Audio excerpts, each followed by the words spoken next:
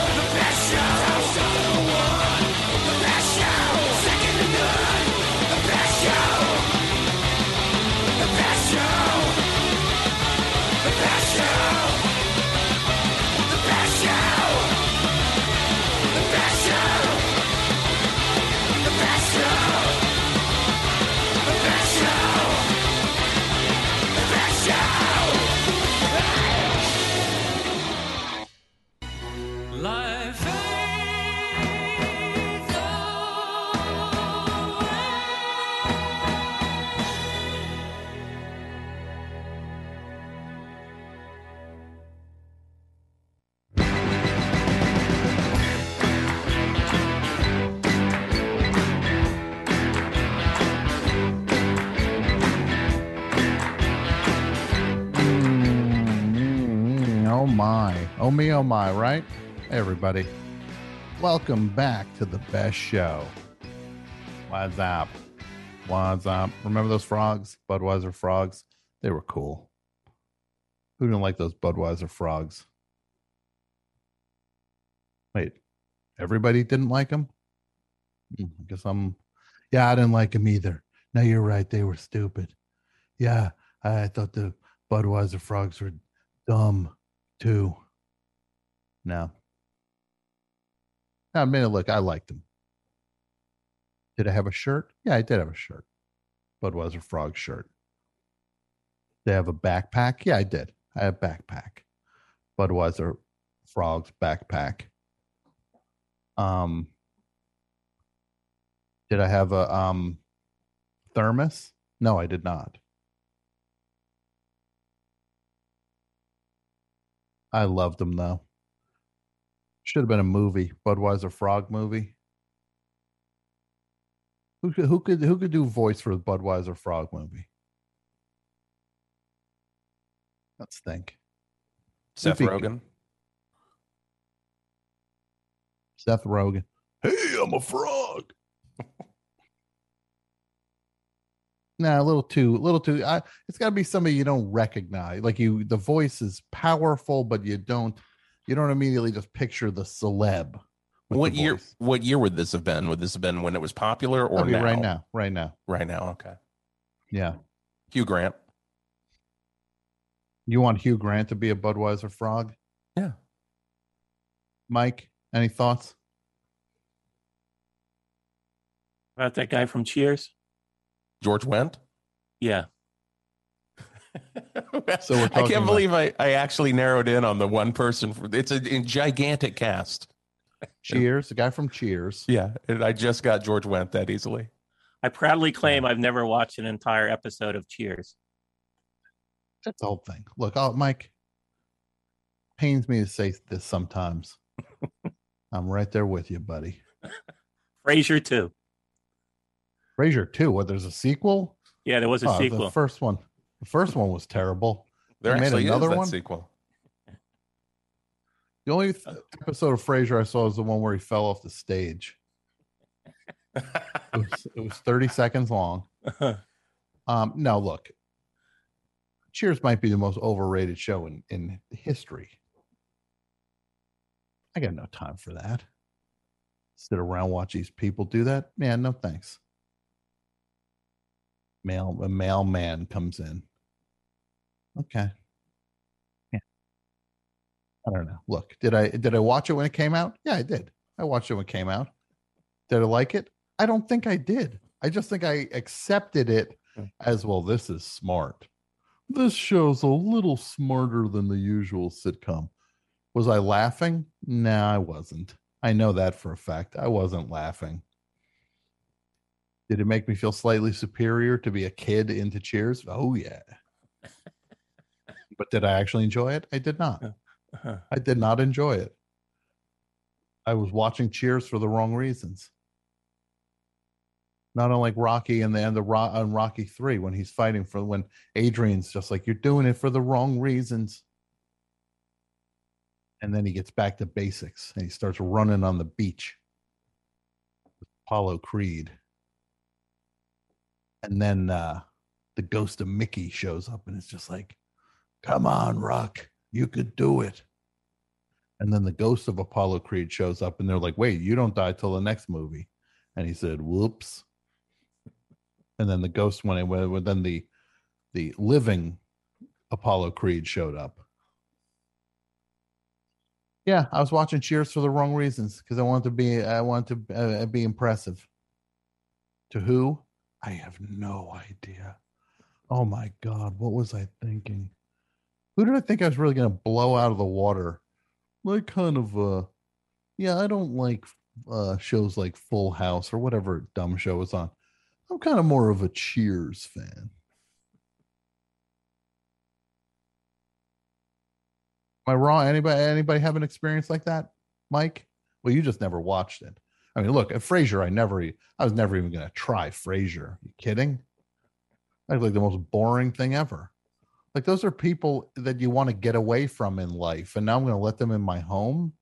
Yeah, like some egghead like that, some like self-satisfied egghead. Ponderous. Ponderous. Thank you, Mike. Some ponderous egghead, and I'm going to say like, well, let me hand this ponderous egghead a half hour of my time.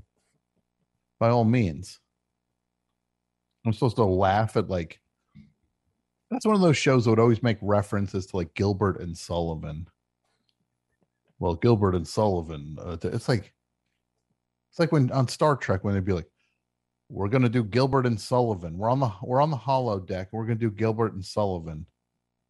And it's like, why are you guys skipping over 600 years of other entertainment?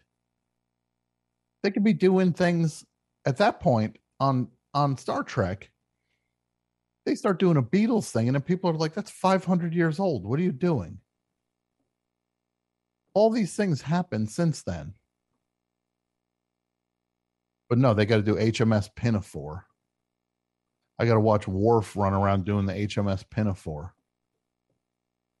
Got to see what's his face, 7 of 9 doing the A Marriage of Figaro.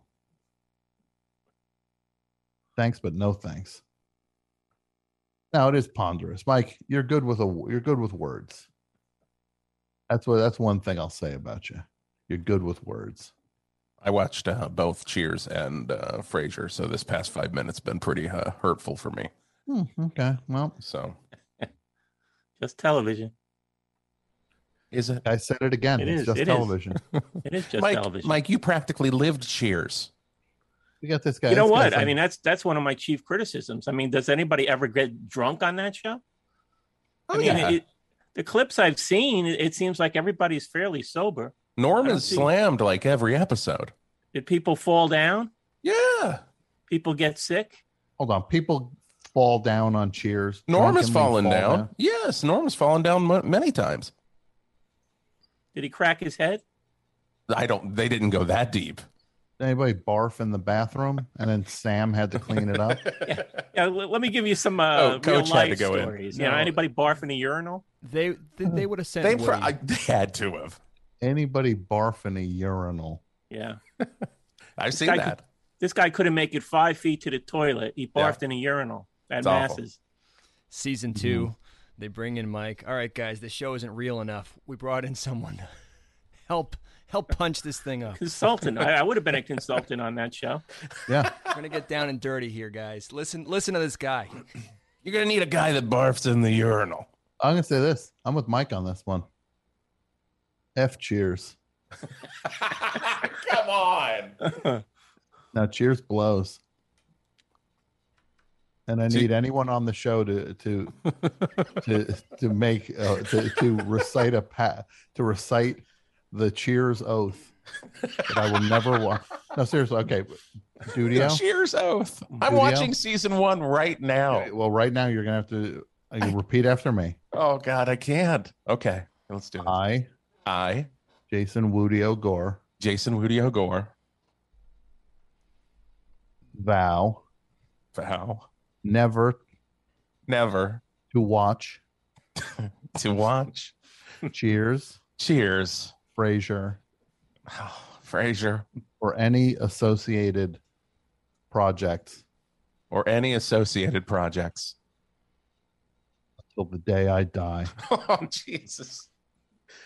So that means Until on the the day day he I dies, die. he can binge a lot of stuff. Mm-hmm.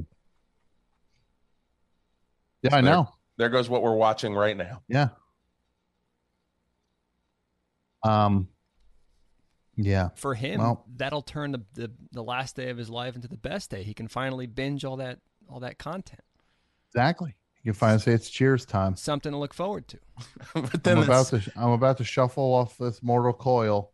yeah. Sir, It's Fire a up the warning to Cheers. it's a warning to all my loved ones. The day I'm like, well, I'm gonna watch a lot of Cheers today. sir, Suddenly the day you they have hear 24 hours to live. Grab the hoop. Oh, Jesus! They're like, Jason, what's wrong? The day they hear that, they're just like, and now I'm looking on Twitter. People don't do it. People don't want you made the vow. You can never watch it again. I didn't hear anyone else in this crew take the vow though. Oh, I didn't get to them yet. You were the one flapping your lips most about Cheers. I needed to send a message to everyone else. No Cheers love on this show. All right. Now, Mike. Yeah. I need you to repeat after me. Okay. I, AP Mike, Mike will never, will never, ever ever listen listen to the Grateful Dead, The Grateful Dead. ever again. Ever again. Not even studio albums, Not even studio album. except Except on Thanksgiving. on Thanksgiving. I'm allowed to listen to in the Dark I'm allowed to listen to In the Dark. or any Arista era Arista Grateful release. Dead. I don't think I've ever listened. No, I have listened to In the Dark once, I think. I was like, might as well give this a test. Is Dylan and the Dead one of those Arista? Oh, that's ones? that's the real Punisher. Yeah. Yeah. Okay. That's a bad one. Pat, Yo. please repeat after me. Mm-hmm. I, Pat Byrne, Byrne, can never, ever. Oh boy, ever listen to Manassas to Manassas. or any Stephen Stills related project Okay, or any Stephen Stills related project. The golden ticket. outside of the realm of so far. Oh man, outside of the realm of so far. There you go. Yeah. All three of y'all made a commitment. I appreciate it. I mean, Y'all gave up something that meant something to you. Dudio gave up Cheers and Frasier. Mike gave up Grateful Dead. Pat just gave up Stephen Stills records. You all just showed your allegiance. And I salute your shorts for that. Remember that show, Salute Your Shorts? yeah, Fun show, huh? It was fun. better than Cheers. It is better than Cheers. I will say that. Salute Your Shorts is definitely better than Cheers. Cheers is like if TV writers thought they were writing Arthur Miller all of a sudden. It's like if a guy who wrote on Alice suddenly thinks he's Arthur Miller. But do you think that's the whole series though? Because I mean that makes sense for the Shelley Long years, but the Kirstie Alley was a little more like blue collar. Blue collar. Just like the average American, like away from like the Shelley Long, like hoity-toity Harvard, that side. Do you know what I mean? Yeah, I do, but I also disagree. Okay. You had a good run with it. You can still sit back and reminisce about the episodes, but you just can never watch them again. Can I read them? What do you mean? Read the scripts? Yeah, can I read the scripts? Sure. Okay. Because I read the pilot the other night. You read the Cheers pilot. Yeah. Why? What if we reenacted the Cheers pilot for an episode? An episode of what? An episode of what? Well, I mean, we could do it here. We could do it on the Patreon. That's true. The four of us reading all of the different parts for. Now this sounds like an attempt to get you to be able to watch Cheers again. No, I wouldn't need to. I wouldn't need to if our voices are filling that void. No, Cheers sucks. I'm sorry. I know the listeners would consider this to be sacrilege. But you know what? So be it. Dun, dun, dun, dun, dun, dun, dun, dun, dun, dun, dun, boom. Right? Sometimes you want to go where everybody knows your name. Do you? Why do you want to go where everybody knows your name? That's like the last thing I want to do. I want to go where nobody has any idea who I am. Everybody knows your name. Oh, I cannot imagine a worse fate than being somewhere where everybody knows your name. Spare me. Well, thankfully, Dudio, you'll be that much happier with Cheers out of your life once and for all. Sure, you can reread. You can reread the pilot all you want. Just the pilot, though. I can't do any of the other scripts. No. Okay. Interior bar. Sam pours out Bud Light. Who's thirsty? Enters Diane. Yeah, I need a job. Well, get a job here at Cheers. End of Act 1. Act 2. Carla enters angrily. I got stiffed by that last table. Norm, comma, a customer, parentheses, 40s, bedraggled, close parentheses. Why? Why didn't they tip you bad? Carla, I told them they were dumb. End of Act 2.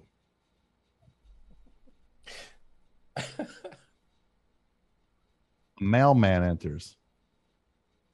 In parentheses, 40, stupid. Cliff. Cliff. Okay. This may be the most realistic note in the script so far. You're on like, but here's what's really very funny about this is you're not far from the pilot. You're pretty on story wise with what happened.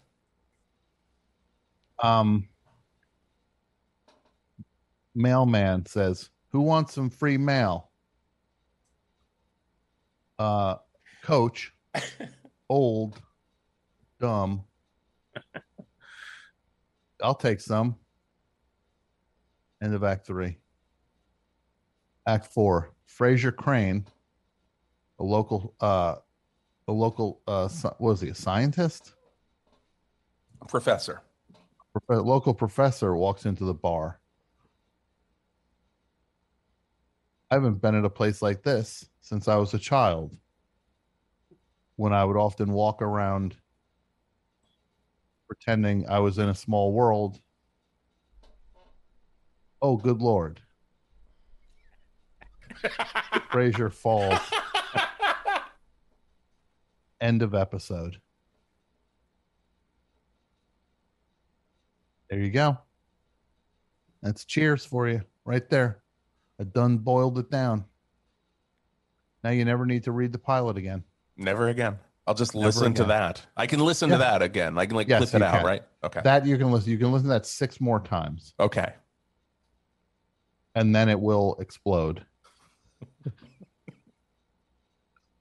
Now look, you like Cheers. God bless you. That's your favorite show. I hope you're happy. I hope everybody has a party with it. That's not my favorite show. They're all laughing it up to Cheers. Well, what's your favorite show?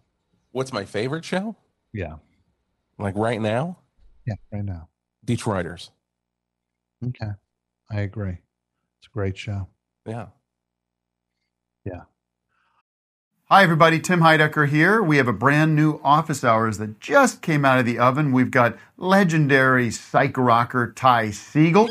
And Doug is back from down under. G'day. G'day. And his mommy came with him. Mommy and Gary Lusenhop are here, too. Alicia let me know that she finished the White Album, has thoughts on that. So much more on this legendary episode of Office Hours. Find us on your podcast app of choice or watch us on YouTube at youtube.com/officehours live. So who are the animals? Because I don't smell them. So, I'll watch Detroiters in place of when I would watch Cheers. you should. Detroiters is what Cheers should be, but isn't. Funny. What's the best laugh on Cheers you ever had? Oh, I can't remember. I can remember the feeling. You can wait. You can remember the feeling of what? I can remember the feeling of that good laugh that I had. You know, like the warmth of a good laugh. Okay. Was Woody involved? Probably not. No. No. From No. Toy Story? No. Woody Harrelson's character from Yeah. Okay. No, when he Woody. I know replaced Woody. Coach. I know Woody Harrelson was on it. Yeah. I know that. But who did he play on the show? He played Woody. No, I know Woody Harrelson was on it. What was his character's name? The character's name was Woody. No, his real life name is Woody. Yeah, he's Woody, but he's Woody. Well, then that's the dumbest thing I ever heard in my life. These writers were so uninventive that they couldn't give this guy a name that wasn't his actual name? Well, they were sad the coach died. So I don't recommend Who's the Boss for you, Tom. Wait, why is that now? Just stay away from stuff with Tony Danza, I'd say. Oh, I do already. Don't worry. Taxi's good, though. I like the theme from Taxi. I love the theme. And me, I'm riding in my taxi, getting tips, and getting stoned. I'm so high in my taxi, getting stoned. I'm going to clip that out and put it over the original credits. Oh, please to Taxi. do. Please do. Oh, I know the original. Taxi's boo doo doo, boo doo doo doo, boo boo boo boo. Right? Bob James. ESP recording artist, Bob James. Same label that put out the Fugs and the Gods and all of those things. Bob James put an early record out on ESP Records. Albert Eiler and Bob James, same label. Did you know that? Anyone? Did anyone here know that? No, I did not know that. No. Did anyone also know that Tom Scott, the guy who was the leader of the George Harrison band in 1974, was also the band leader on the Pat Sajak talk show or the Chevy Chase show? One of those. Two of my favorite talk shows. So look, enough of this ramble here. What is this? What am I? Levon Helm with this ramble? He used to do the old midnight ramble. The late great Levon Helm, good actor too. I like when he acts in things. So as I was saying, tonight's topic, I'm out. I want to hear about those times that you saw a movie and you just like, when you got up and you split. Or if you got personal versions, what's the time you were at Thanksgiving dinner and you're just like, yeah, I'm out of here. I can't take it. And then I want to hear why. What do you think? Let's take a give me a call. Give me a short call. If this was Wawa, I would say give me a shorty. Hello? Hello, hi, Best Show. Hi, Tom. It's Kelly from Fargo. Who? Kelly from Fargo, Kelly. Kelly, how are you? I'm not bad. How are you? I'm good. How are things in Fargo tonight? Kind of chilly and windy. But nice. Chilly and windy? Yeah. It's about that time of year, though, right? Yeah, but it was really unseasonably warm up here for a lot longer this month than it usually is.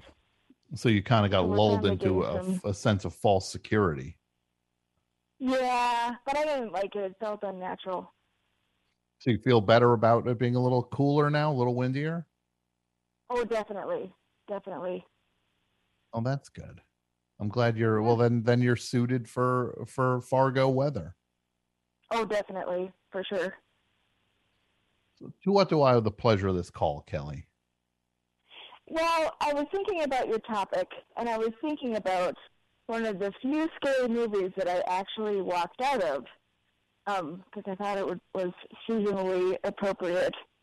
I actually walked out of The Conjuring, the first one. And the first Conjuring? You walked out of that? I walked out of it, and I'll tell you why. Because I thought the backstory that they gave the ghost lady was too stupid. And so I had to leave. Now, this is Conjuring. This is the Annabelle movies. The Annabelle ones are, like, part of it. Well, I mean, it's the world. I'm saying it's the Conjuring. It's the Conjuring. That world, yeah. Yes. The ones that cover the Ed and Lorraine Warren stories. Those. Mm-hmm. And I was First just one, I thought it was so I gotta- stupid that I couldn't watch it. Kelly, I gotta say, I like that first Conjuring movie. You know what? I didn't walk out of it because it was bad. That's not the reason. You just thought the ghost thing was too dumb. I didn't like the way they tied it to the Salem witch trials because I was like, this is supposedly based on reality, but you're saying that this ghost woman was supposedly related to one of the witches who got hung during the burned during the Salem. Oh yes, hung during the Salem witch trials. But you know they weren't actually witches, right? Like I mean, it just really bugged me, and I was like, I was there with my now husband, Ben from Fargo, and I was like, Ben, let's get out of here. And he was all too happy to leave because he doesn't like scary movies, which he hadn't told me yet. But So he was anyway, putting on a brave face. He was putting on a brave face. He was just being nice because he knows I like scary movies, but he hadn't yet told me that he didn't really like scary movies. Sure. So what's a scary movie you do like? Let me see. I just watched. I do like 70s horror quite a bit. Okay. I just watched some Mario Bava films. Sorry, what did you watch? Mario Bava, the Italian director. Oh, Mario Bava. Okay, I thought you said Marlo Bava. I was not sure what you said. Which ones did you watch? I watched Kill a Baby Kill. I watched Black Sabbath. I watched Black Sunday, and I watched I think Blood and Black Lace. I think it was called. You're covering all the black movies there, huh? Yeah. Fair amount of Black Lace, Black Sabbath, right? Yeah. Have you seen those? I have not. I'm not well versed in his movies at all. It's a definite blind spot for me.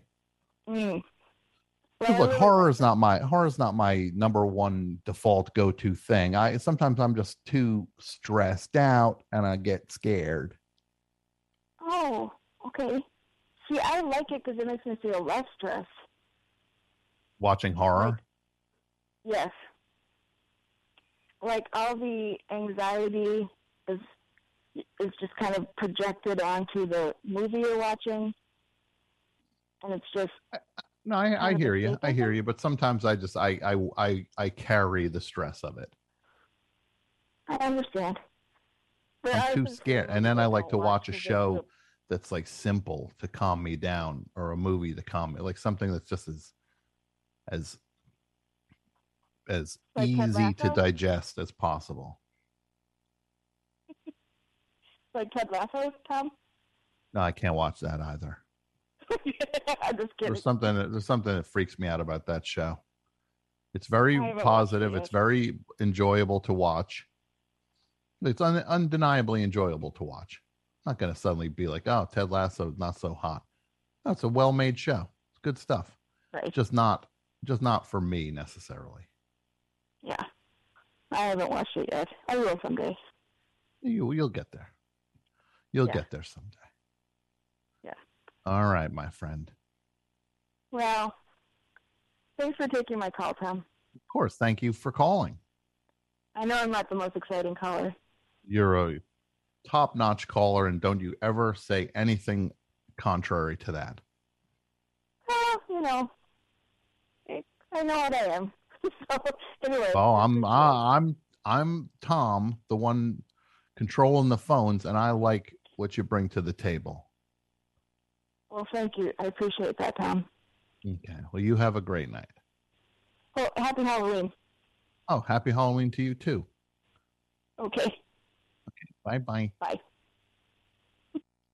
Me, I'm riding in my taxi, taking tips and getting stoned. I fly high when I'm stoned. You know what I'd say to that? Please let me know when you're going to be high in your taxi, I'll walk. You ever gotten a taxi and that song Taxi by Harry Chapin was playing? Yikes. Get out. Get out. Yeah, so we're going to have a fun show tonight. Maybe got a surprise coming up, hopefully. We'll see. You ever have those things where you're just like, we might have a surprise, I'll believe it when it happens. I'd rather a thing be a nice surprise than hype it and then have it not happen. I like nice surprises.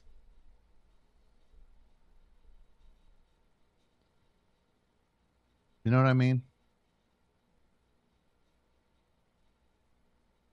Me, I'm riding in my taxi. Maybe we'll play that in a little bit.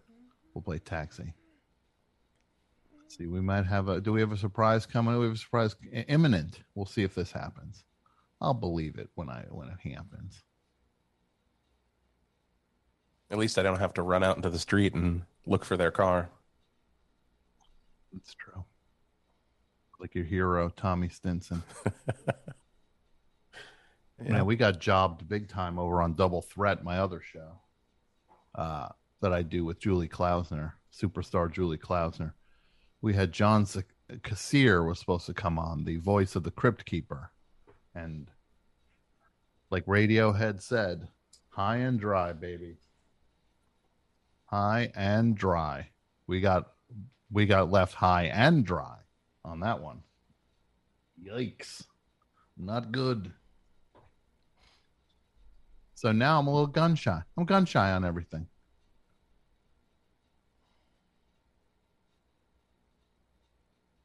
Yeah. But if it doesn't happen, they'll never know.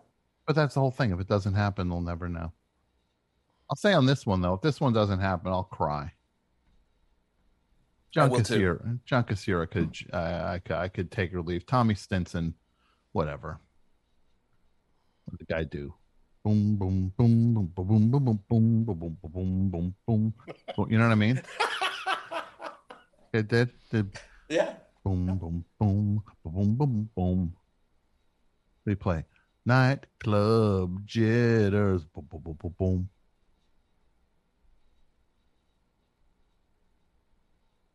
So, yeah. Good times. Good times. Sorry, everybody, for figuring this out, for me a little less chit chatty this second as we wait to see if something happens. Coming up on the show, we got the Best Show Book Club, which we're going to record very soon, and we will figure out all of the pieces for that. And it's going to be exciting. Best Show Book Club. What book are we talking about? Well, it is Nothing But a Good Time, the oral history of 80s hair metal. It'll be fun. We're going to try to hopefully get the authors involved. Yeah, I'm looking forward to it. It should be a good time. Nothing but a good time. It'll be nothing but a good time, right? Just like they said. And we'll do that, and that'll be fun. And then we'll got to pick the next book out. Dude, you have any? Mike, you had an idea for the next book, right? What were you saying? Little Steven's book. Little Steven's book. I mean, I've read one chapter, and it's just like so off the wall. I mean, I think it would be a good choice. I'd like that. Maybe we try to do it. And what's it called again? Studio, you want to say the name? It's little afraid here to say it so Mike doesn't jump all over me. Unrequited Infatuations? Is that what it is? Yeah, there you go. I said unrequited, and Mike was all over me. All over. Yeah. No, this guy's a real wordsmith. All over. A real wordsmith. He's like, how dare you?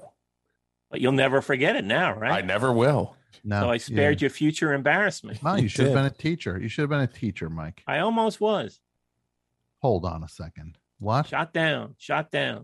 Who shot at it NYU's School of Education. But you wanted to be a teacher, and it got shot down at the school of NYU. Shot it down. Well, this was how naive I was. I mean, I didn't know how things really worked And I thought you majored in the subject that you wanted to teach. Mm-hmm. So I was an English major, Mm-hmm. and they did have a program, but it was, in the other schools, in the School of Education. Okay. And so I would be an outsider trying to get licensed, certified to Mm-hmm. teach. But the guy who ran the program, basically, there was me and another guy who were doing this from outside the School of Education. And he basically ran us out of the program. I mean, I the first class I did all right. And then I took the second class where you sort of tutor a person one-on-one. Okay. And, but he had like a little catch that if you didn't get a B, you got an F, which was like his little, What? yeah, it was like a little racketeering thing he had going. Mm-hmm. So of course, I did the work. I didn't deserve an F. I think I got a B minus or whatever I had to grovel with him basically to get Mike, I'm just going to ask you to put the story on hold for a second. Okay, sure. Okay. Can we go to the hotline, Okay, please? sure. Being told on the hotline, we have a guest. We have very, very somebody I'm a huge fan of. Great director, and his latest movie is just perfect. We have Todd Haynes on. Hello. Hey, Tom. Hey, how are you? I'm doing okay. I'm doing all right. How you doing? I'm good. I appreciate you taking some time, and I know your time is limited. So, Todd, you just say to me, "I'm going." When you're done, we're done. All right.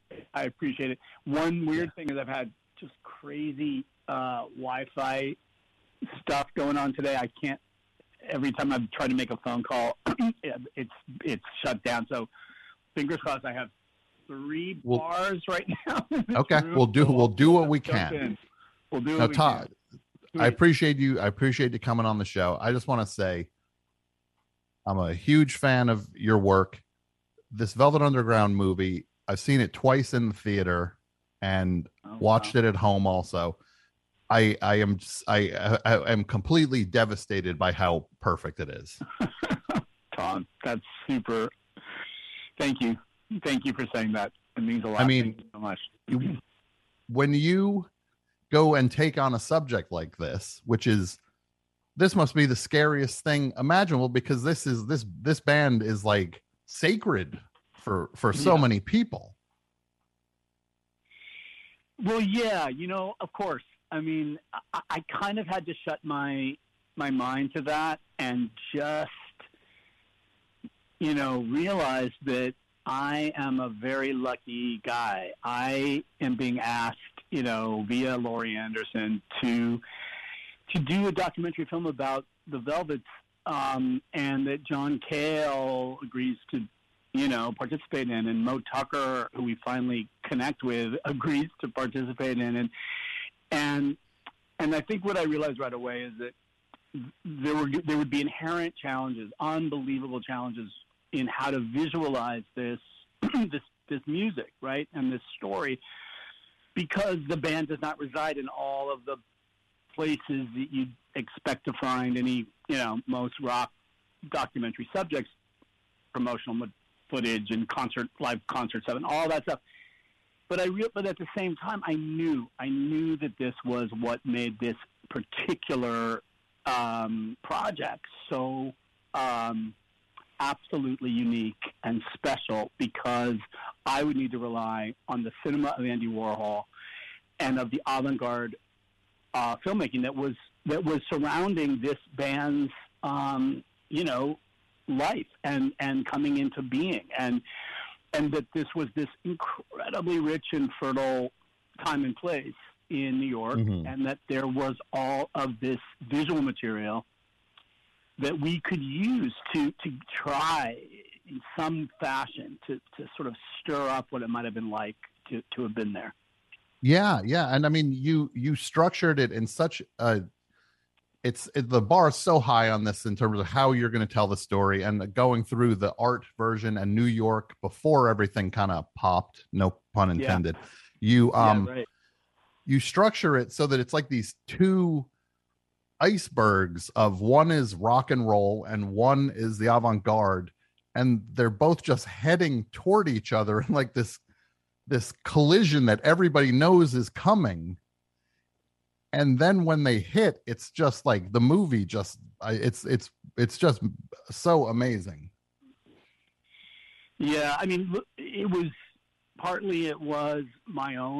own curiosity about where the sound came from, where the different musical influences that were leading John Cale and Lou Reed in their own sort of paths that were not expecting to find each other. It was it was kind of like as Tony Conrad says, like an unbelievable accident, a miracle. That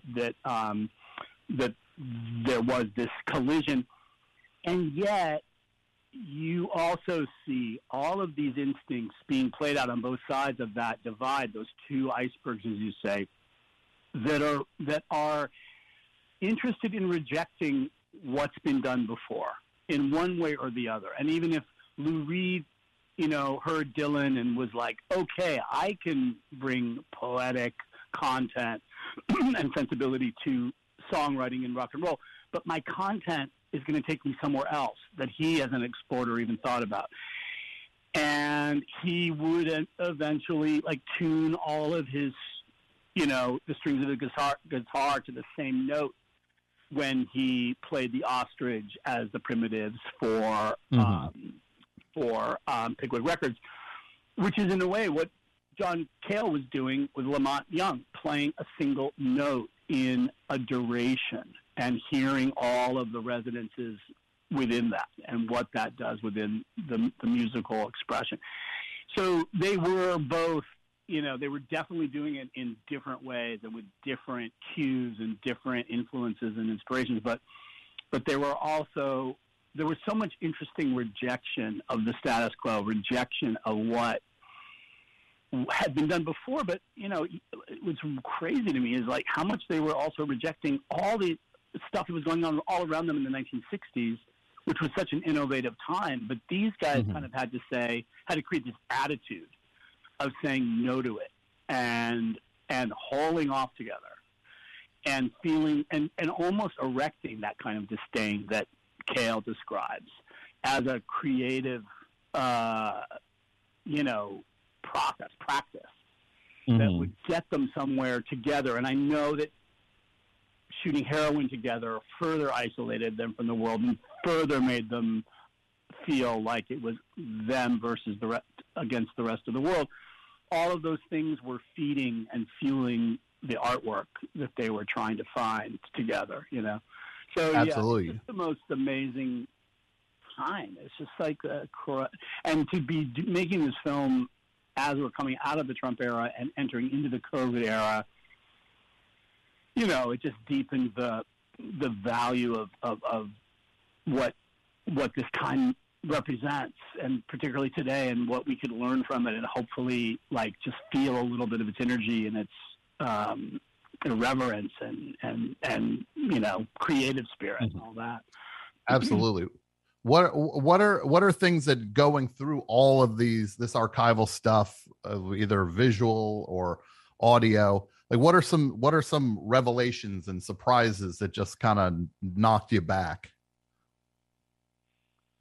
I think it was a lot of things that we were following. I was following my instincts. My editors, Afonso Gonçalves, who I've worked with on many films now, and Adam Kernitz, who I'd never worked with before, but Fonzie and Adam had worked together on the Stooges, Jim Jarmusch's Stooges doc, and Fonzie had a great experience working with Adam, and I met him and talked.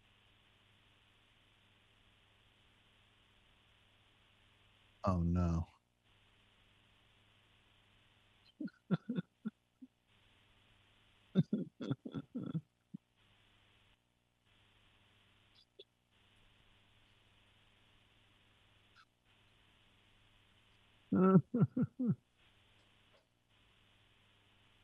Todd. Todd.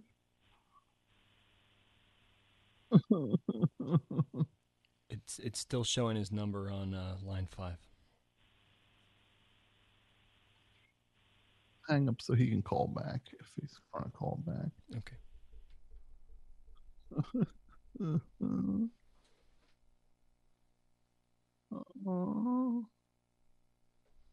Why? Why? Why do you forsake me, technology? Oh.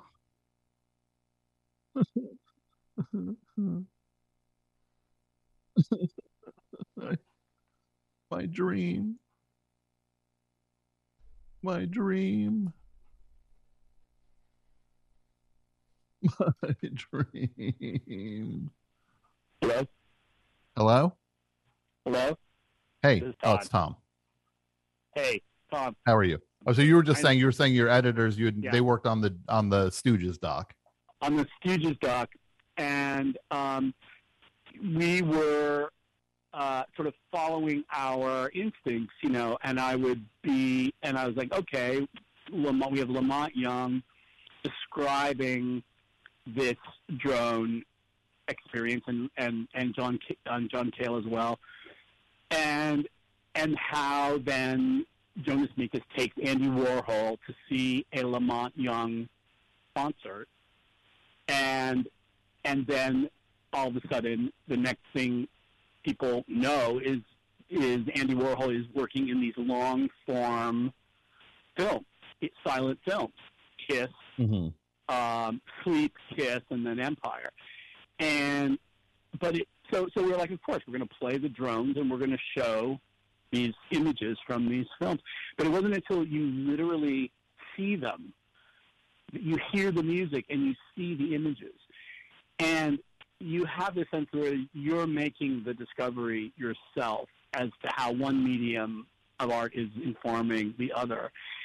And that became sort of like the example that I wanted the film to make as much as possible for a viewer, which was like, yes, there's an oral history, yes, there's all these great interviews we have, and they're telling you the story, but I wanted you to feel like you were letting the images and the music lead the experience, and the words were almost behind your own discovery process.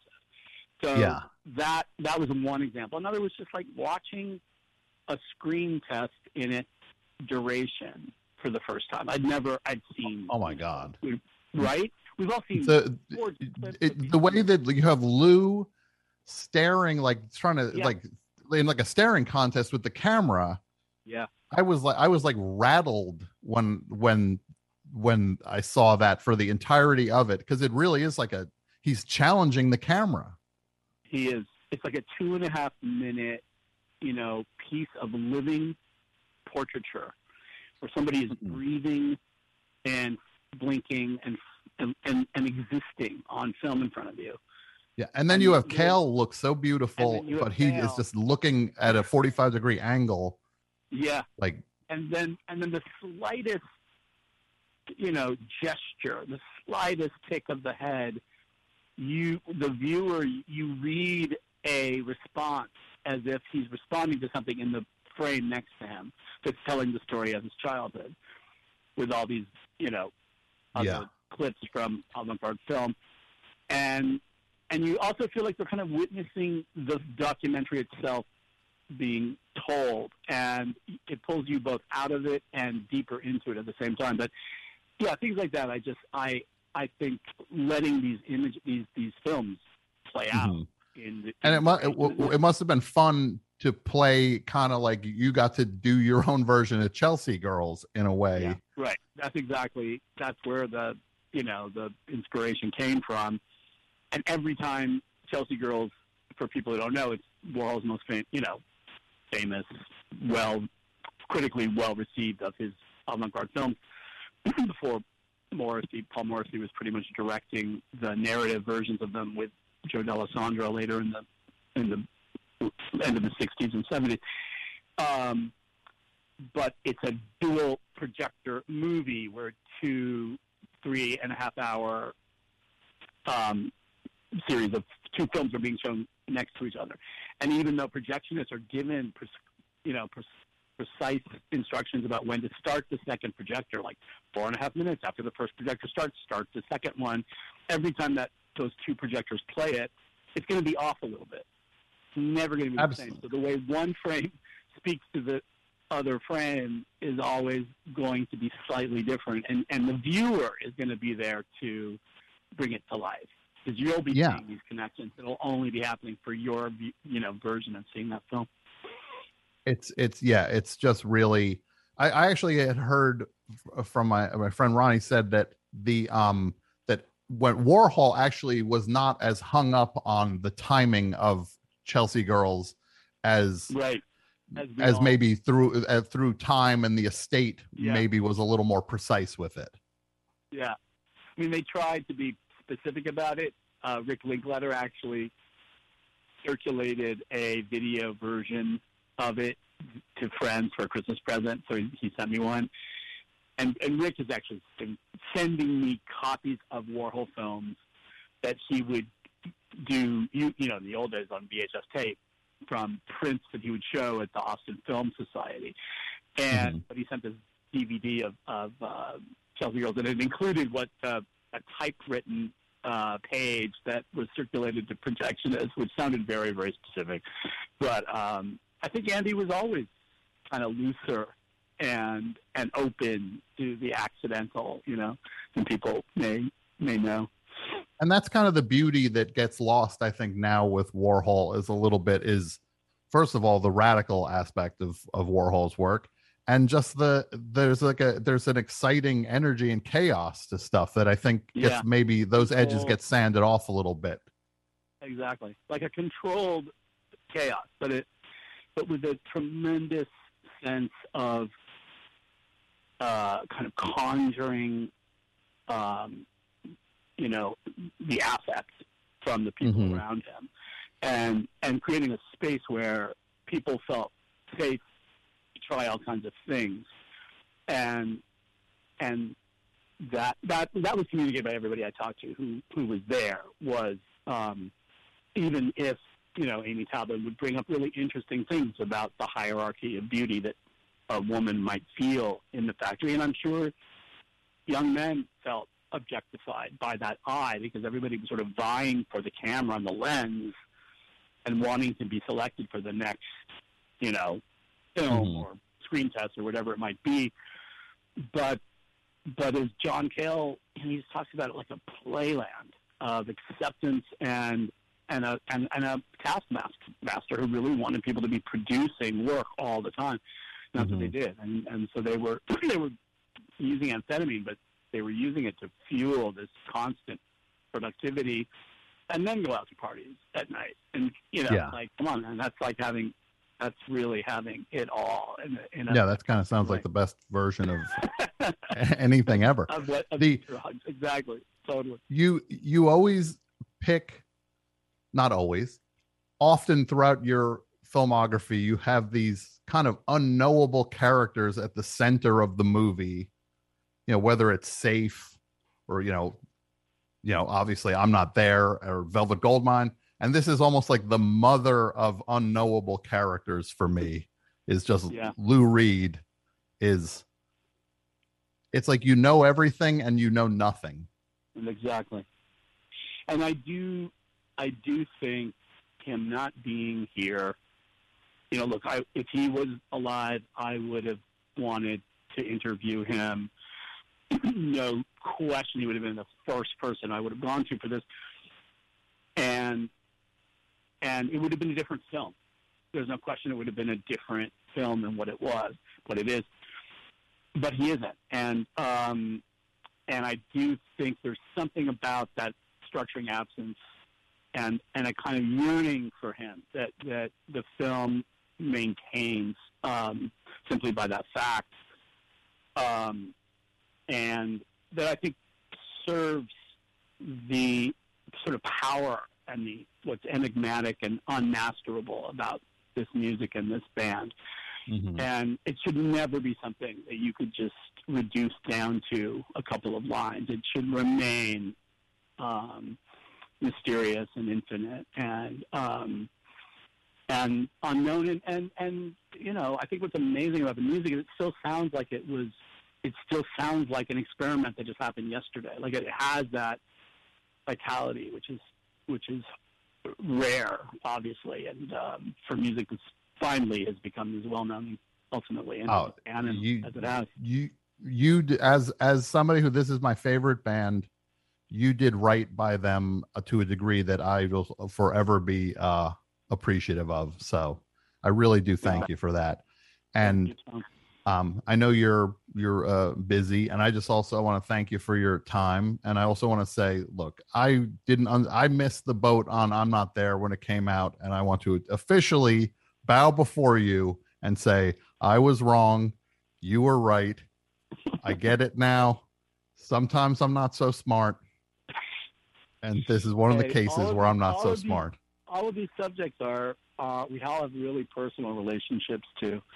And that's great. That's what's amazing about them. And I tried to take a non-reductive view of Dylan and multiply and have the film be an argument among different sides of him and selves that he produced and that I felt he really was arguing and disavowing who he was yesterday, but not through some big grand, you know, project or concept as much as, although I loved what that said about identity, it's usually what interests me is people who resist against a sort of stable, reducible notion of self or whatever.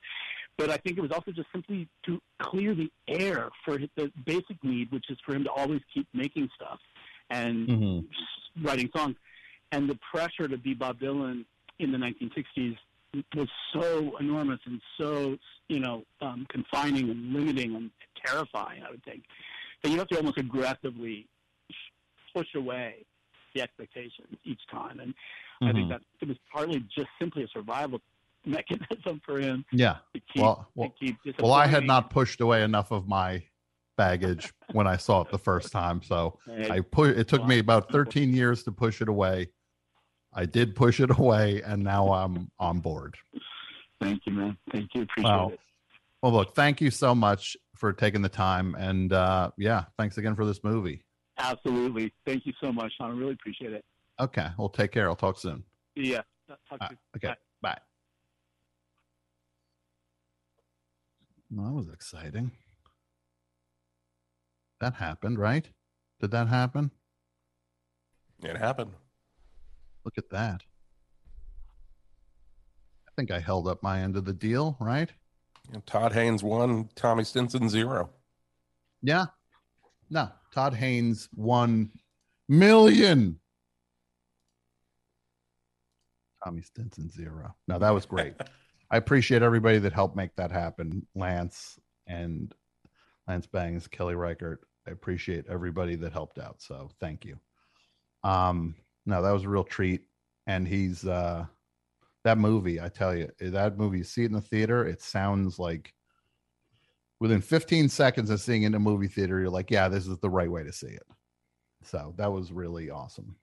And yeah. What do you think, Mike?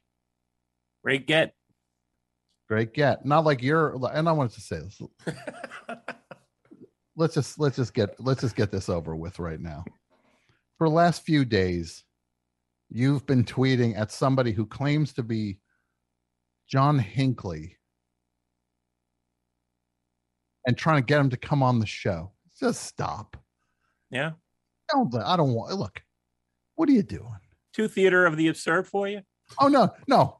Two, he shoots people for me. Do we know it's him for sure? Oh, I don't know.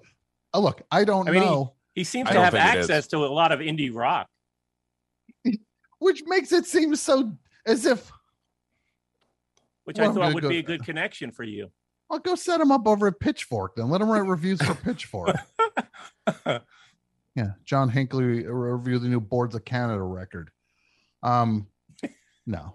Mike, Let it go? Let it go. All right. I'm not going to let him on the show. If it was him, I'll say this. Mike, I get what you're doing with it, first of all. Did you smile at least? Did I get a smile out of you? Did you get a smile? A smirk?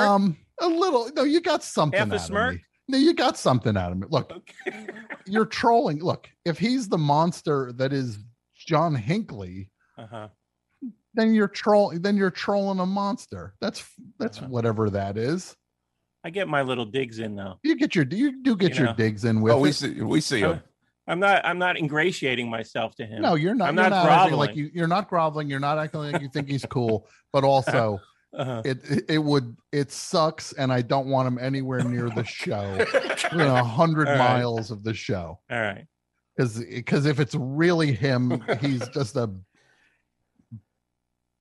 Can I still try to get him to follow me? He doesn't follow anybody. Oh, you do whatever you want. You want to get him to follow you? You get him to follow you.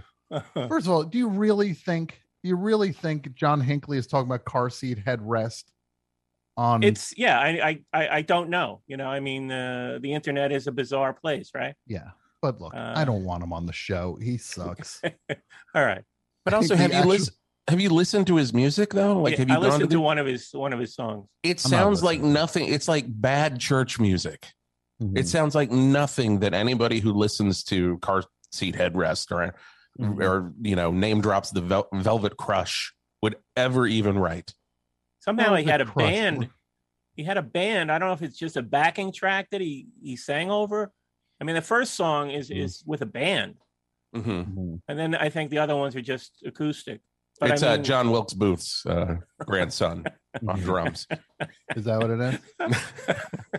Charlie Guiteau's. Well, I was going to kind of ask what the name of his band was, and we could have had some fun with that. We could have had some fun with that. Just hear how that sounds. We could have had some, good old time, huh? Good old time. What else are you supposed to do on Twitter, Mike? I mean, it's an absurd place, so I try to amp up the absurdity of it. Some people don't get it. Hey, that's their deal. To each his own. Mike, I'm just saying, I don't want him on the show. Okay, that's all. Message received. Oh, look, I appreciate, and this is the thing. This is what hurts. I see the spirit with which you're trying to get a booking for the show. I thought it would be a high profile get. That's exactly it. I see the fire in your eyes. I don't think he's spoken to anyone since he's been paroled. I don't think he's given any interviews. So I think it would even make national news. Well, he was on Comedy Bang Bang. But he was in character. He was playing another character. I missed that one. Yeah. Okay. Yeah, I don't listen to a lot of podcasts. No. Well, I actually do have some of his music here. Okay. Let's check it out.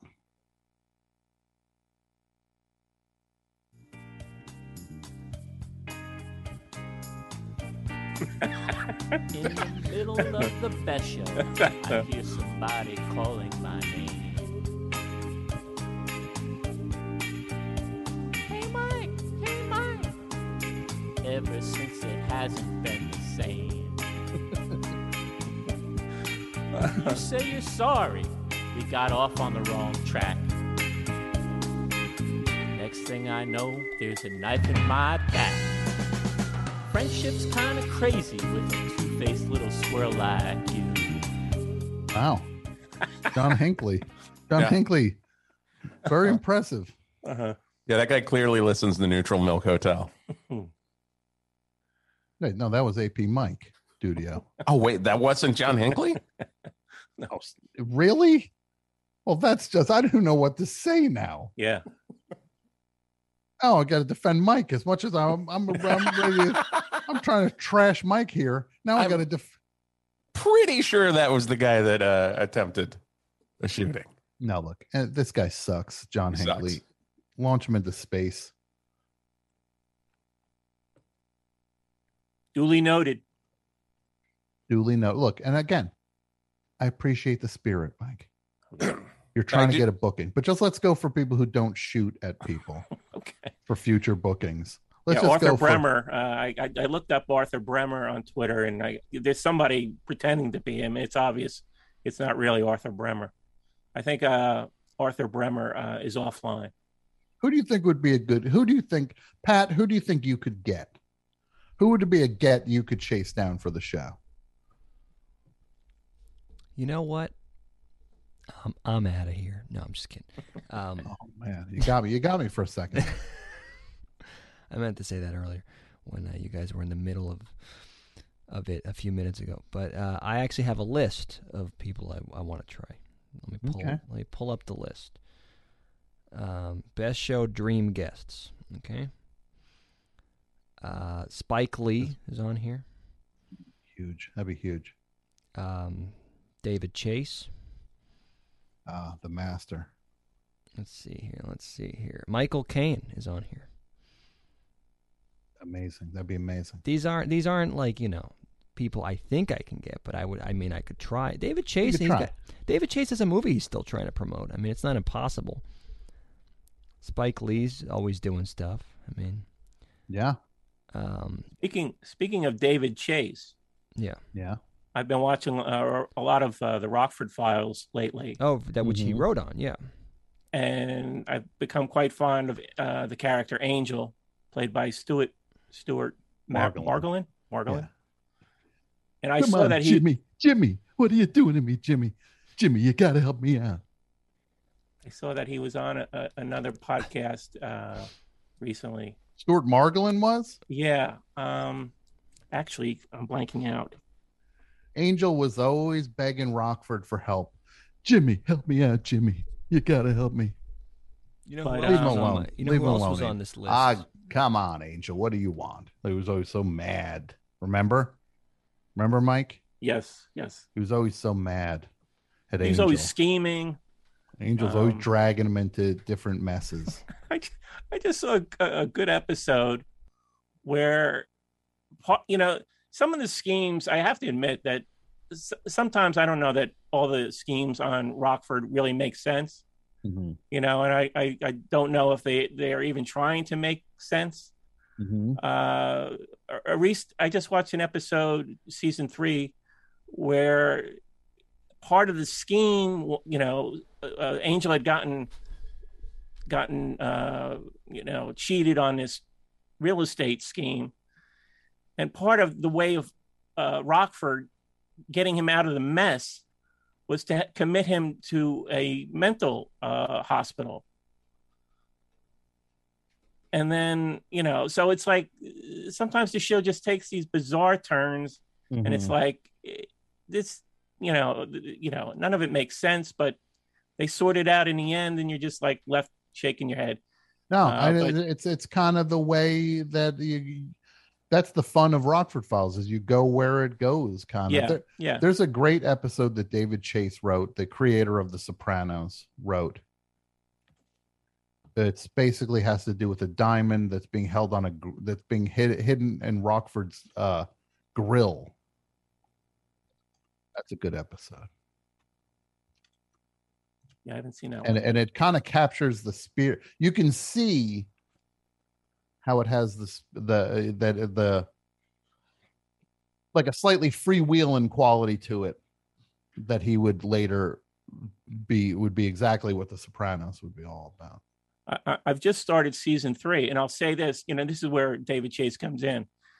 The bad guys, there's a noticeable uptick in the sort of tough guy stuff. Mm-hmm. Gets a little more, violent. There is some sort of organized element behind some of the schemes. So Mm-hmm. I don't know if he brought that to the show, but it did sort of become noticeably sort of a harder show after season 2. Mm-hmm. I think that's just my opinion, just starting out in season 3. I just watched the pilot the other day, actually. Mm-hmm. What is this on? Is this on Pluto? I've never seen an episode. The Sopranos? You ever seen an episode of The Sopranos? No. I mean, Mike, can you believe this guy? The Rockford Files. Come on. This guy? Oh, Jesus. Pat. Well, actually, Pat. Pat. Yes. Did the pizza come? Pat. Yes. Pat. Pat. Yes. Pat. Yes. Pat. Pat, can you believe this guy? Oh, come on. Studio never saw an episode of Sopranos. I've rewatched The Sopranos many. I watched the pilot of that the other day. He said, I'm "Where are talking you about guys the watching Rockford Files. Where are you guys watching The Sopranos on Pluto TV?" No, on try HBO Max. Try HBO Max. You know what? You know it's a pretty good giveaway where you can watch it is the thing from the beginning of the of Sopranos where it goes. Whoa. That's HBO. I meant the Rockford Files. Oh, okay. Okay. Yeah. We should have said that. I thought we were still talking about the Rockford Files. Yeah, no, I watch Rockford Files on Pluto TV. No, I have no idea where. Yeah. It's on Peacock. It's on Peacock? Okay. Yeah. Then I'm going to watch. I've never watched it. Also, Gilbert Gottfried had Stuart Margolin on his podcast. Of course. That makes perfect sense. So I wonder if we can, Pat has Gilbert connect, right? I'm pretty sure we can make a run right at Stuart Margolin. That we just need to figure out where he eats lunch. And I'll just go there. Okay, because he's not on Twitter. Yeah, I think we can track down Stuart Margolin. Dudio, you're going to start watching The Sopranos now for the first time. That's very exciting. Very first time. You're going to check it out. Yeah. There's a character you might like on the show. His name's Tony Soprano. You should check him out. Is he one of the main ones or supporting? He's kind of the lead on the show. He'd be first on the call sheet. Oh, okay. Yeah. You should check out Tony Soprano because it's the last name of the family. What, really? Yes.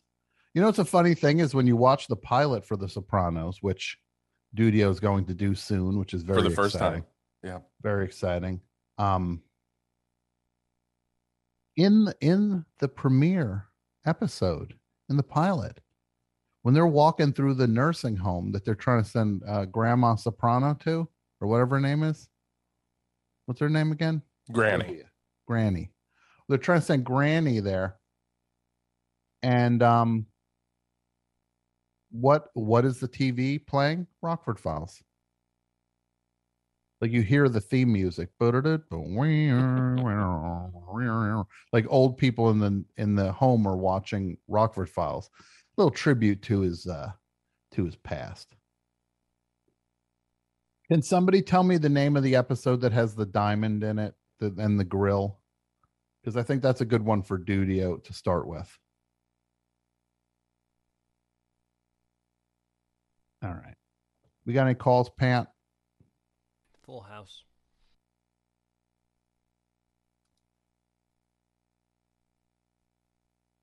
Besho, hi. Hey, Tom. How you doing? I'm good. Who's this? This is Derek in Montana. Derek in Montana. We got Fargo called in tonight. Now we got Montana calling in tonight.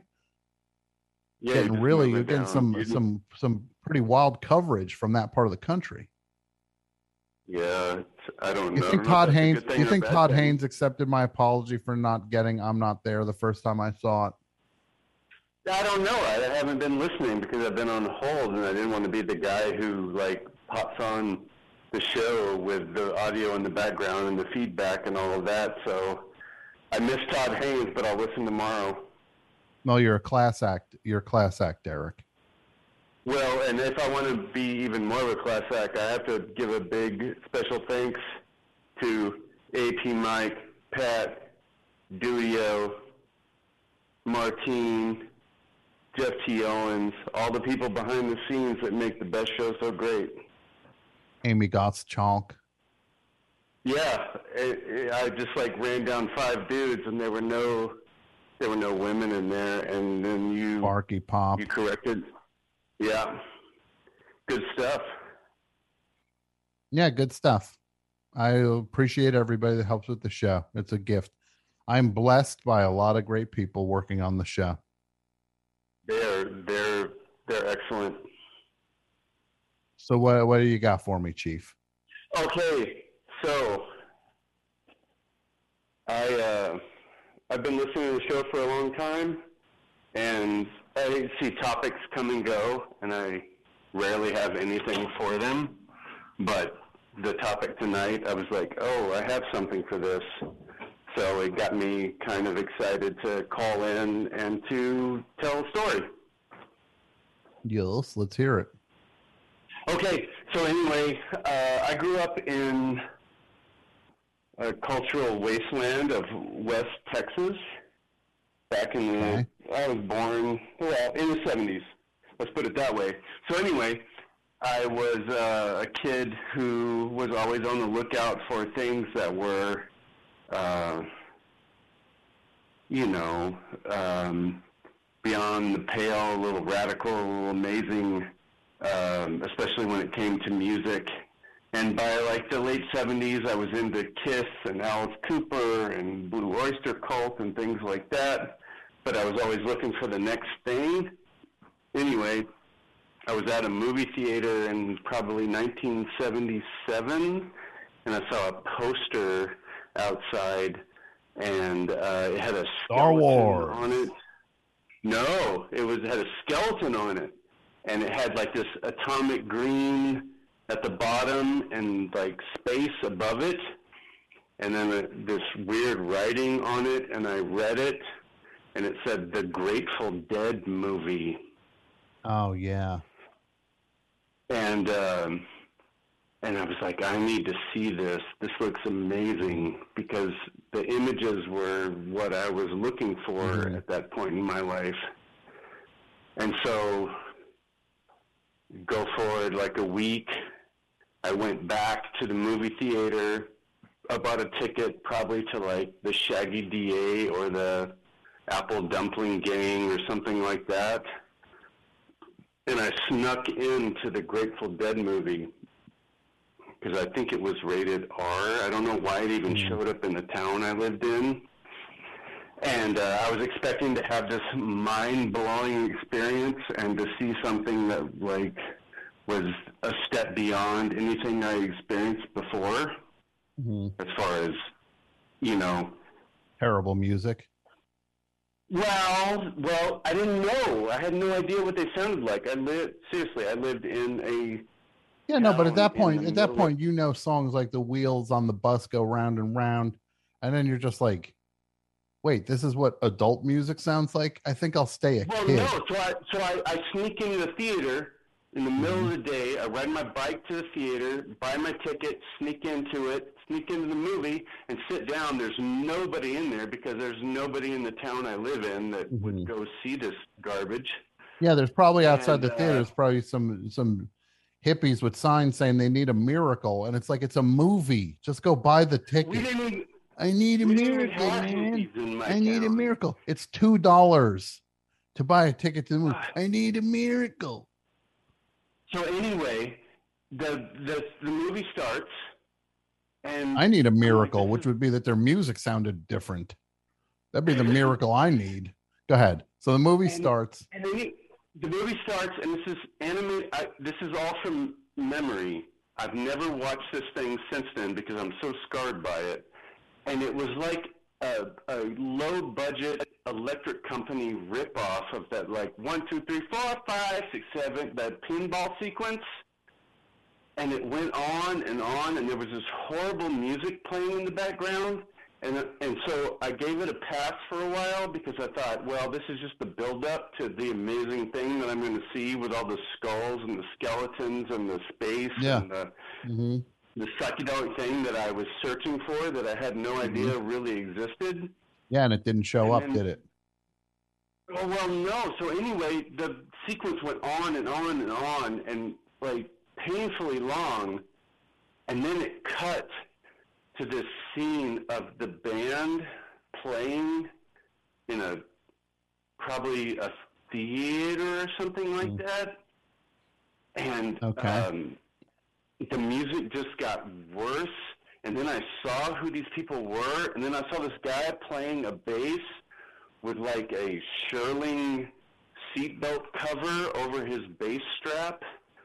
and it just kept getting worse and worse, and then they cut to like these horrible hairy people. Yeah, that's Phil. That's Phil Lesh. Camera. That's Phil. You were in the Phil zone, my friend. Oh yeah, and it. So here I am sitting here in an empty movie theater in the middle of the day in the hot summer in Texas, and a movie I had snuck into, I had to walk out of. Yeah, you had to sneak out. You literally are the first person. You said, "I'm out." And then you snuck out of the movie that you pulled off the ultimate like heist to get in on that thing, and then you're just like, "Yeah, I don't want to be here." Actually, yeah, and I went out the back. You know, when you go around the screen to the fire exits to go out the back door.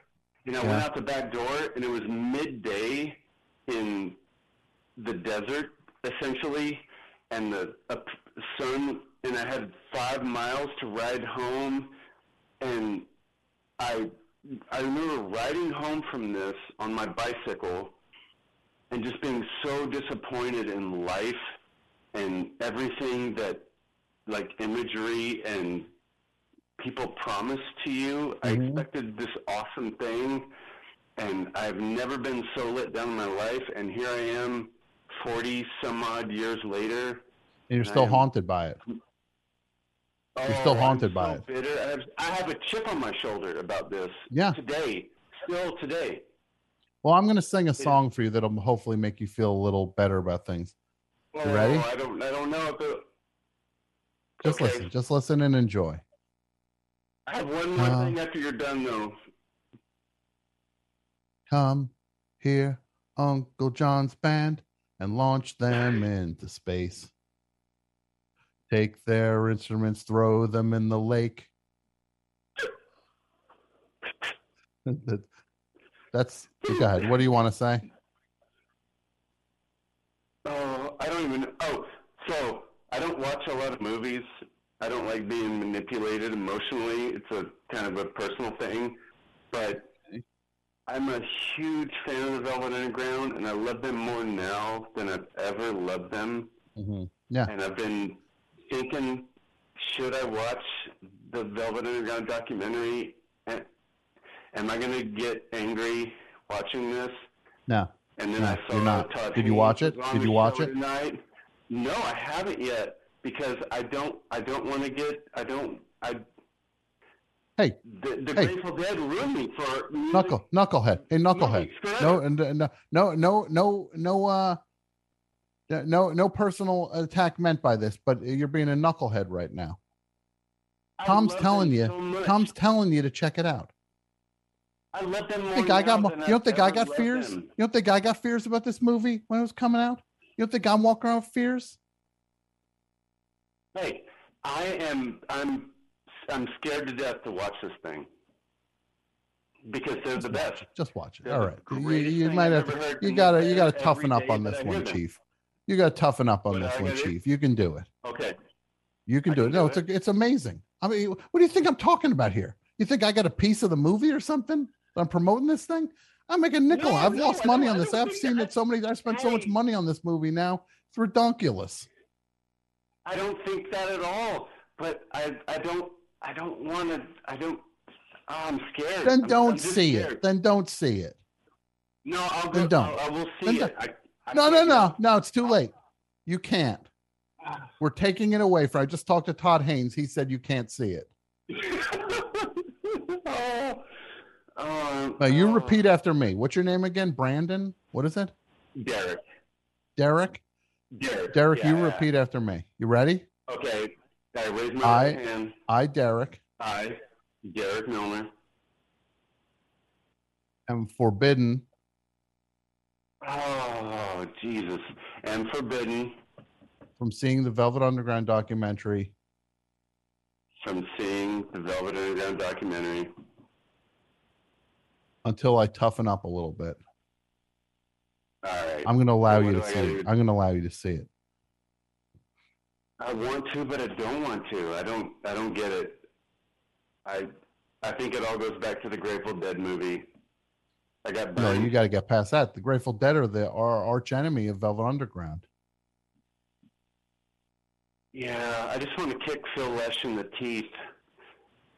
Well, that'll get you thrown right out of the Phil zone. You do that. All right.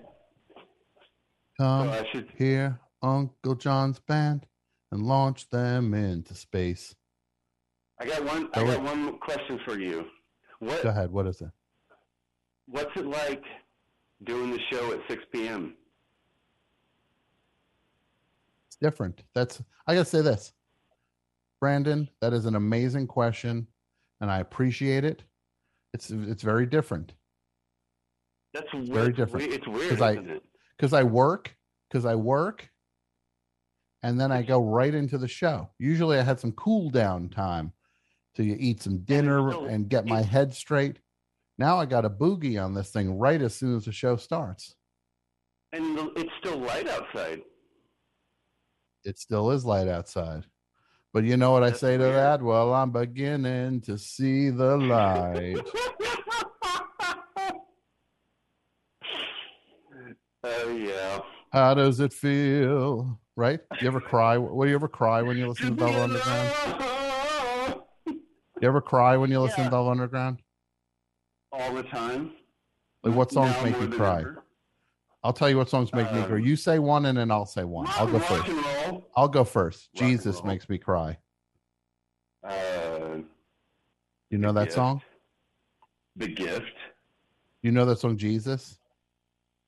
Yeah, big fan. Trapping me.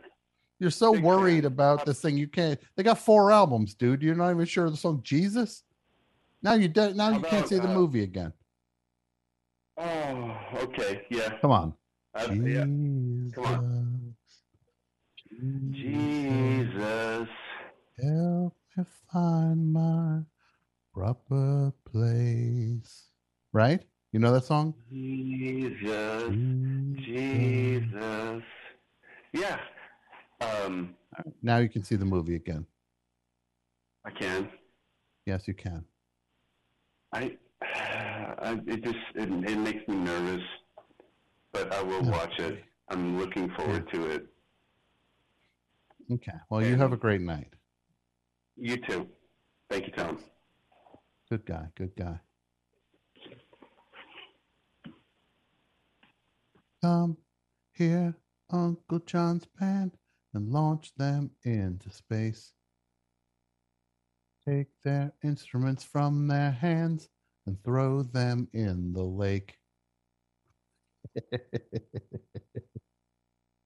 Throw them Mike? in space. Throw them in their face. Yeah. Yeah. I want you to tell me which of these is your favorite band? Bobby and the Midnights, Phil and Friends, the other ones, or Mickey Hart's Pornopalooza, his adult, his tribute, his percussive tribute to adult cinema. Yeah, no, I did not pursue any of those projects. You didn't like Rat Dog? No, I was off the bus, as they say. You didn't like Phil and Friends? I saw them once. Somebody else bought the tickets. Yeah. That was a one and done deal. Okay. I guess the most remarkable thing about that, it was at the Beacon Theater. Mm-hmm. And I guess they paid off theater staff because you couldn't even smoke cigarettes in a building. But that night it was like, hey, let's everybody smoke a joint in this theater. Mm-hmm. Yeah. I mean, I was getting contact high. Yeah. I like it. I like the Grateful Dead now. Hey, I don't like the Grateful Dead. I like all the projects except the Grateful Dead. I think Sister Ray has a little more in common with the Grateful Dead than you care to admit. Mike, you don't think I understand the idea of jamming out on a thing? No, I do. But holding one, like they're holding a thing down. I don't know. I understand the idea of hitting a groove, but the Grateful Dead, they ain't hitting no quality grooves. Look, I'll say this: when I saw this Velvet Underground movie, first First time I saw it, I was like, yeah, the whole thing with people fighting against New York versus LA and the hippie movement and stuff. I was like, yeah, I get it, but I'm kind of like, I get it, but I also feel like, you got to get past that stuff. Ancient history. But you know what? Most recent time I saw the movie, I said, you know what? They're 100% right. And they're fighting the right fight. In 2021, they're still fighting the right fight on that. Never give in to the hippies. You never Where are the give hippies in. today? Where are the hippies now? Yeah. I don't They've know. aged out, man. They aged out. What are you talking to Captain America here? Or is this They're Easy going to see Rider? Dead and Company. They're going to see Dead and Company. Dead and Company. Who's in that now? John Mayer? Yeah. Everybody but Phil. What's wrong? Jason Mraz was busy? So what's Phil up to these days? He does his own thing. Like Phil and Friends? Yeah. Is that what it's called? Yeah. And which one sucks the most? Well, I have seen both of them. I would say Phil and Friends sucks the most because Phil is required to sing more than the token Phil song, which Box of Rain, the classic. But I like so yeah, I like that song. Yeah, it is. It's a good song. It's a nice but song. Yeah, anything that requires more singing from Phil can't be a good thing. Why? Because he doesn't have a great voice. None of them had great voices. I've conceded I that understand many times. Jerry should have been the third singer in the band with that voice. And look, his voice is very heartfelt and emotional. I'm not going to deny any of that. There's a lot of life behind Jerry's voice, and a lot of you get the idea. There's a bright light there. Is that fair to say? Yeah. And you listen to these other guys. Yikes. I wouldn't go to a karaoke bar with them. I'd complain if I was at a karaoke bar and somebody got up and was like, oh, good loving. Said, yeah.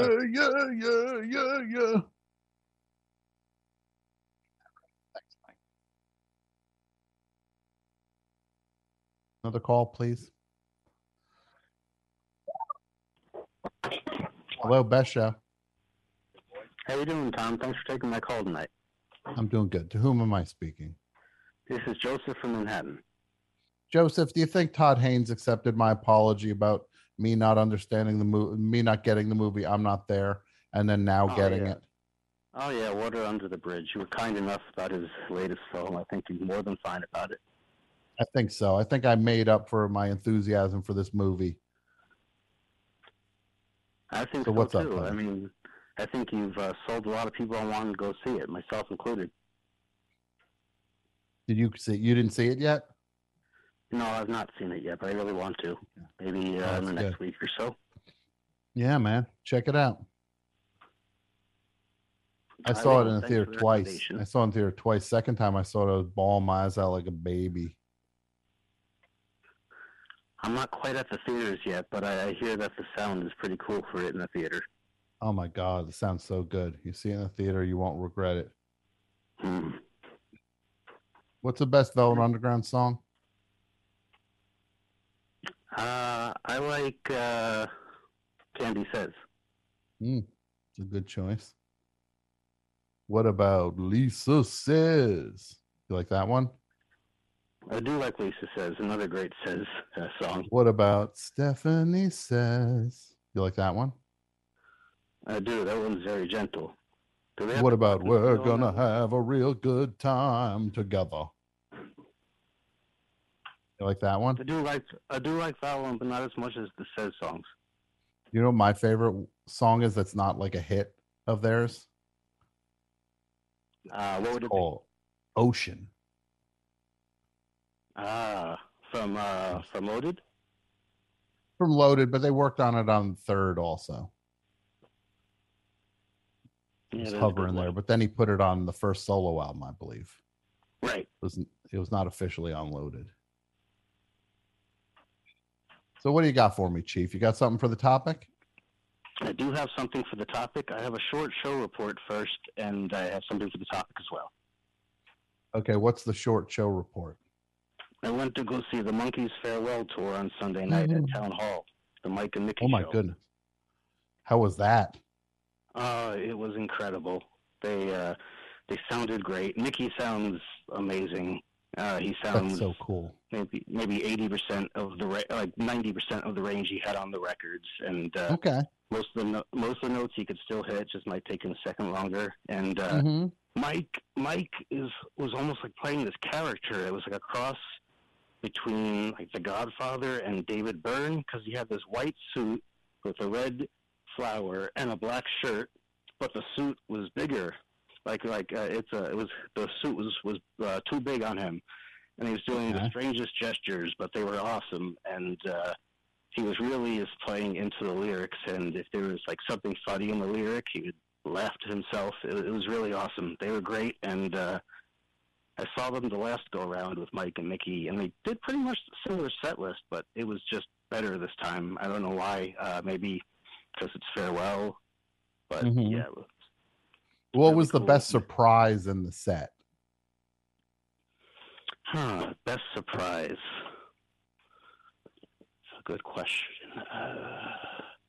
I like when they did stuff off of the latest record, Good Times. I like when they did St. Matthew, though. They did that last time, too, but St. Matthew was cool to hear, since it's not necessarily a hit. But did they do Me and Magdalena? Yes, they did. That's so beautiful. Ben Gibbard wrote that song. Yeah, I think they did 3 songs off of Good Times. But yeah, they gave plenty of praise to Ben Gibbard and Me and Magdalena. Oh my God, that's so cool. That's so beautiful. That's amazing that Ben did that. He's a good friend and a good guy, and it's so cool that he got to write a song that the actual Monkees sang. Can you believe that? Yeah, I can't. I mean, that has to be and it's like a classic too. He wrote a song that is in line with what the Monkees do, but modern, but in the spirit of it. He didn't write like a fake 60s song. No. He could have. I know what you mean, but yeah, he did not. Yeah. Like when they play, faux stock music over a documentary or something. Did they do Come Here, Uncle John's Band, and launch them into space? No, pull the instruments from their hands and hit them in the face? They refrained from that one that night. Or did they do the one that Ringo Starr? Remember when Ringo Starr was in the Grateful Dead? And he did Sweet Magnolia Mountain, wearing me brand new blue jeans. This made my night, hearing the Ringo to Grateful Dead song. Oh, thank you. You're very kind. What's your name again? Joseph from Manhattan. Joseph. How, Joseph, now, did they do Going Down? They did, and Mickey sounded great. During the solo, he sounded awesome. That river was saturated liver, and I knew couldn't do it. That's such a great song. They're so good. I'm gonna be so sad. I better see that when it's out here. It's going on. I mean, I thought it was only going on through the end of this year, but I mean, now they're doing a cruise or something. Year. Yeah. I thought it was just going to be Mickey under the name the Monkees, but Mike's on in it. I think Mike. I'm supposed to. Can you imagine? Look, I would love to see the Monkees anywhere, anyway, anyhow. I got to go on some bleeping cruise ship, some Mike Love cruise ship. Put your MAGA hat on, because here come the Beach Boys. We're going to think of Don Jr. is probably playing congas. He's probably in the John Stamos slot, right? Yeah. I went a couple years ago to see the Mike and Bruce Beach Boys. I was having a great time until he just whipped out this horrible, stupid AOC joke out of nowhere. And it was on Long Island, so I'm sure the rest of the crowd, or some of the crowd, majority really liked it, but it just kind of ruined the show for me. That guy sucks. Mike Love. Whatever. God bless him. He still wrote more Beach Boys songs than I did. Yeah, he'll take you to court over it too. Yeah. So what's going on, Chief? You got anything for me? I do have something for the topic of I'm Out of Here. It was from 2004 when I was 23 years old, a younger and angrier young man who would, one of those that would just always yell "sell out" at the first opportunity. I had tickets to go see John Fogerty at the Beacon Theater. It was, I think he was on the tour for the Deja Vu All Over Again album. Okay. And it started off with this movie showing clips of John Fogerty, as some of these shows, do for these artists. And, and started showing stock footage of stuff from the 60s, typical Vietnam stuff. And afterwards, they would insert like a picture of John Fogerty in his service uniform, which he was in the reserves, but he wasn't in Vietnam. All right, take it easy. What did you serve? No, I said I was younger and much angrier back then. But you gotta let the guy was in the reserves. Whatever. He still put himself potentially in the line of whatever. I can't get on no one in the reserves. No, I thought the topic. Take it easy, Lieutenant Dan. Well, he didn't serve either. But no. Yes, he did. Lieutenant. He was like, where do you think they called him Lieutenant? I was being a bit too literal, thinking of Gary Sinise, I guess. Yeah, well, Gary Sinise did. As far as I know, Gary Sinise did not serve. Yeah, but he sure likes to support the cause. But no, this was a thing where it was I walked out of something. But there was some other stuff too. But it was one of those. It was I'm out of here. But then you get to say if you were right or wrong about it. Just to get ahead of myself, I was wrong about all this. But you were wrong walking out of the John Fogerty show. Oh yeah. Then one of the other things that bugged me, he was talking about doing the single from title track from Deja Vu All Over Again, and said this is from my new album, and that's my subtle way of saying I have a new album, and they told me to say that over at Record Company Syndicate, to polite applause and everything. And younger anger in me at that point just thought like, this guy's phony. He's annoying. He's just phony and he's whatever. And I walked out and gave my ticket to someone that was, hoping that somebody intermission would leave, who then insulted me after I gave them the ticket, which, I could see their point of view from that side, but also from courtesy. That kind of sucked. No, you give a ticket to somebody and then they insult you? What did they say? They said, it was like, wait, you walked out of Fogerty? And they're like, oh, he's too young. He doesn't get it. Which, yeah, you should have said, who else doesn't get it? You with my ticket, and then taking it back. You should have eaten the ticket right in front of them. I think about that from time to time. I wish I did. And went. That's what I would have done. That's what, if I had a time machine, I'd take you back and make you eat that ticket in front of the guy. That would be amazing. Yeah, I would love that. Yeah, you know who else doesn't get it? You. Give me that. And you take it, you go. And then you go, yeah, looks like dinner time for a youngster like myself. And then you just eat the ticket in front of them. And then you start choking on the ticket. You're like, water. Yeah, to the last strains of Green River. No. Right? It's a great riff. Actually, so you didn't get, when you saw him, how many songs did he do that were like old Creedence songs? Oh, I think the only ones I remember him doing were the old Creedence. I don't know, he did Deja Vu All Over Again, but he did mostly Creedence songs. I think I actually did hear him do Green River. No, you must have been crabby. You must have been in a crabby mood then. Because he's showing up, he's doing Creedence songs, and you're still just like, nah, I don't like the way he talks between songs. I'm out of here.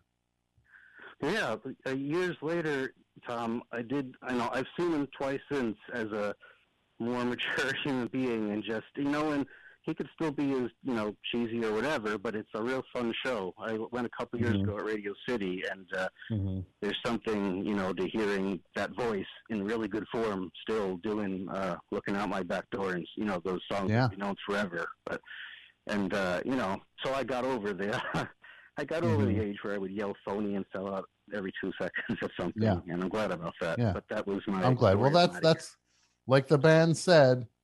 I guess this is growing up, right? Yeah. You're gonna walk out of one of their shows next? I'm not even going into one of those. It's your loss. Well, thank you for the call, my friend. Thanks, Tom. Have a good night. Thanks for taking my call. You have a great night. Okay, bye. Goodbye.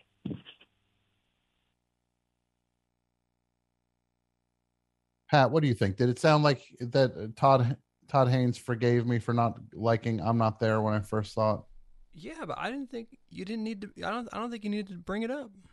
Did you feel that guilty from seeing it recently? Yeah, because I ripped it on the best show, so I felt. Oh, like I felt like I got to set the record straight. FMU days. I don't even remember that. Yeah. What was your problem with it, Tom? I don't remember it either. I remember not liking it, and then I watched it again, and I was like, "Oh, I get it."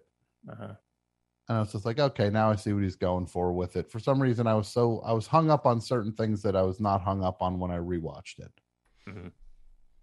I will say that it sounded like he knew of you ripping on it, and you could hear that he did forgive you, but he knew that you did it. You think so? Yeah, it sounded like it. Oh, that's going to keep me up at night. No, he in that moment he forgave you. I don't think he would have come on the show if he hadn't forgiven you. I saw that movie in theaters when it came out. I saw it at the Film Forum, and it was great. And it was like a lot. It was intense, and it was hard to like grasp, even on the first watch live, But my memory of seeing that film, I've only ever seen it once, and it's just like it's really incredible filmmaking, just from having even as a memory, even having like that first watch, kind of taking it all in, don't know what to make of it, kind of confusion. My memory of it is sounder than like I have of a lot of other movies, if that makes sense. I get you. Did you see it, Mike? Yeah, I actually saw it at the Film Forum as well. Oh, wow. I haven't watched it recently, actually, since then either, but I enjoyed the soundtrack. I have the soundtrack. There's some nice cover versions on there. Yeah, that was a really great soundtrack. All right, take it easy, Randall Poster. They got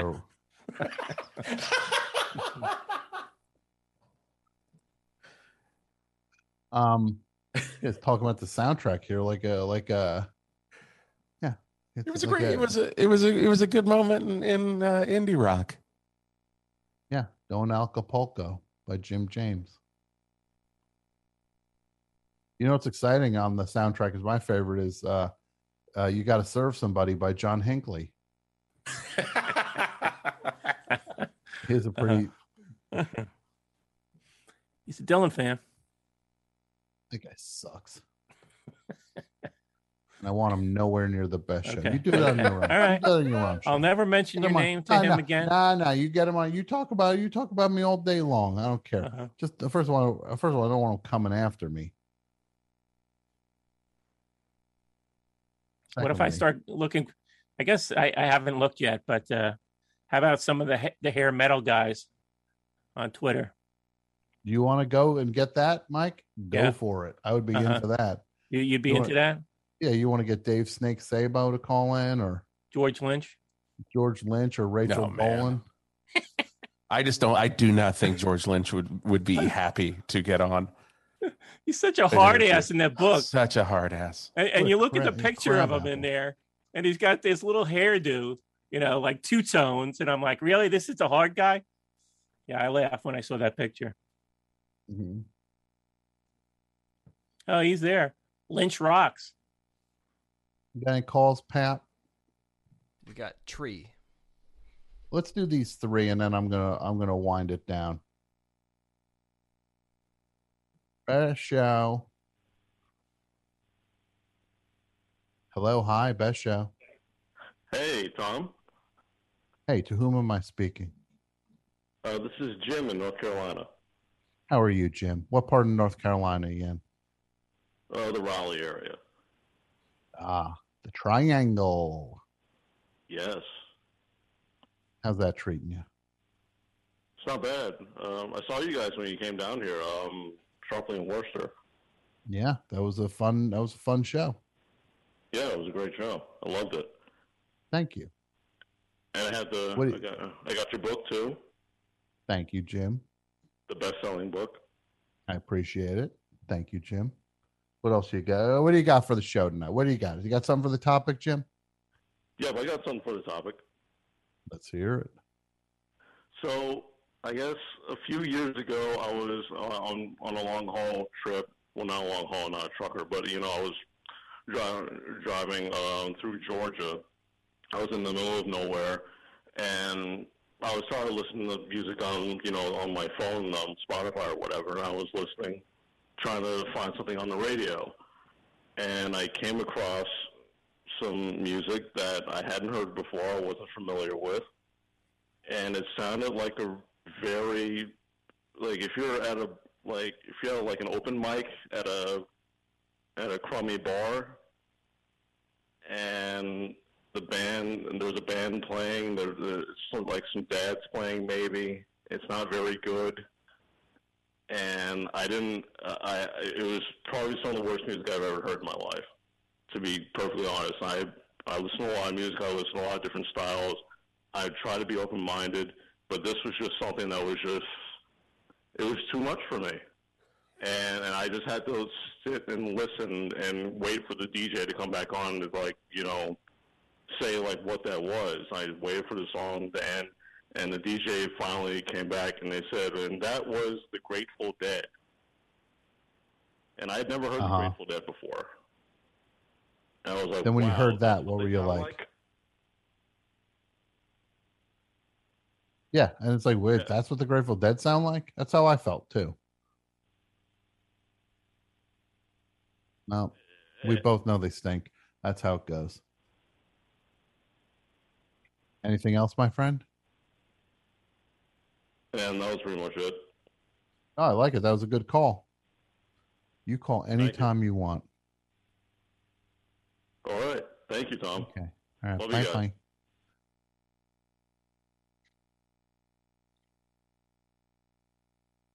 Let's get another one, please. Best show, hi. Ahoy, Captain Tom. Ahoy. I got to make a documentary at some point. I think you should. What about, though? I don't know.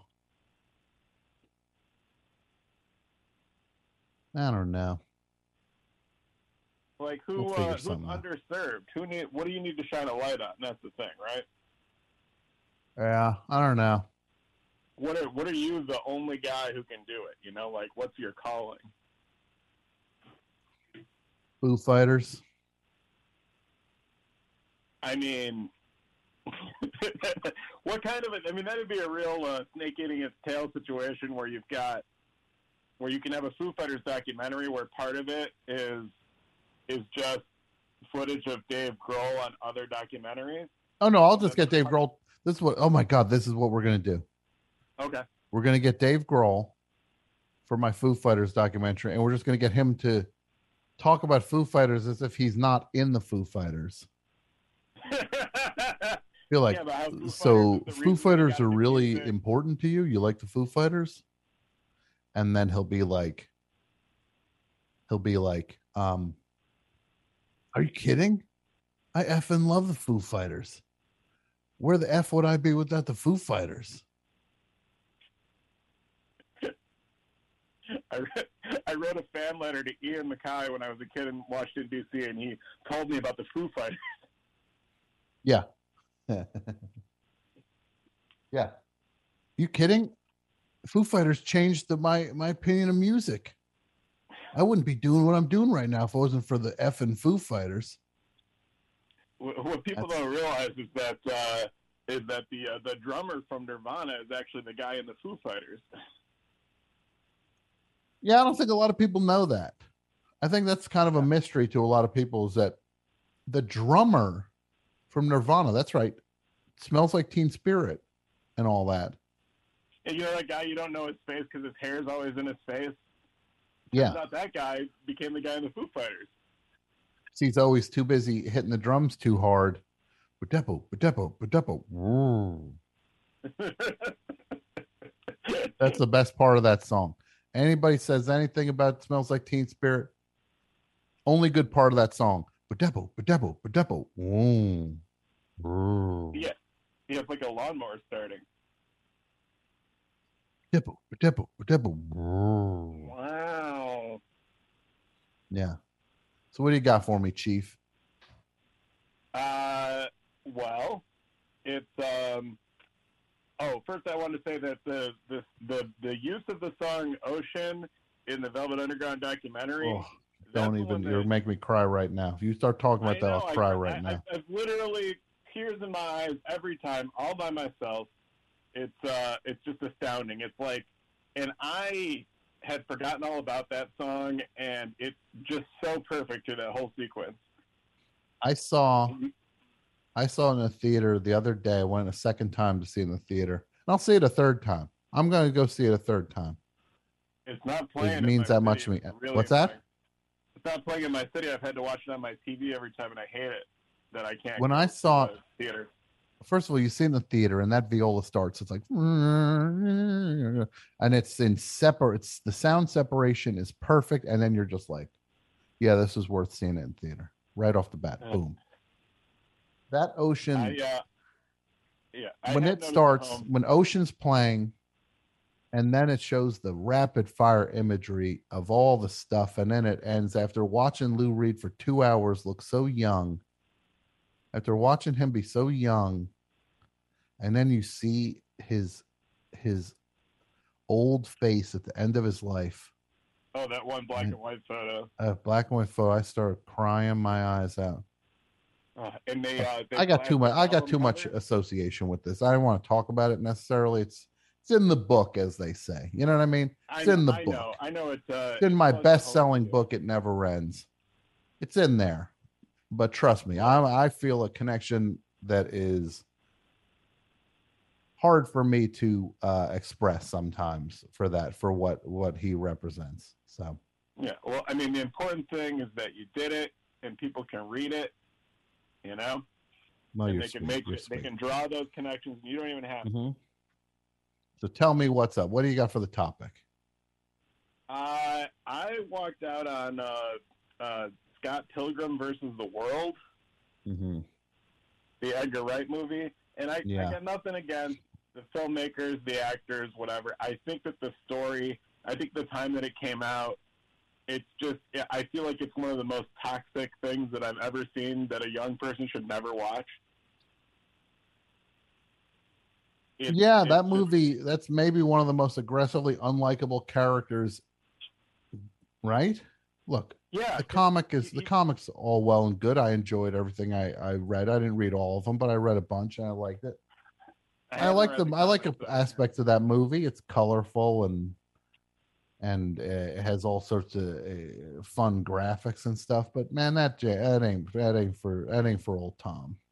That ain't for old Tom. No, me either. He's dating a high school girl, and everybody's just kind of rolling their eyes like, well, whatever. And the way that she is portrayed, and then the whole thing is about him dealing with the ex-boyfriends of this other girl that he's trying to be with, and it's all about everybody fighting over something like it's an object for them to possess, and the whole thing creeps me out so much that I left midway through like the second act. I was like, this is what the movie is? I can't even, it went from bad to worse. And did you say, I'm out of here?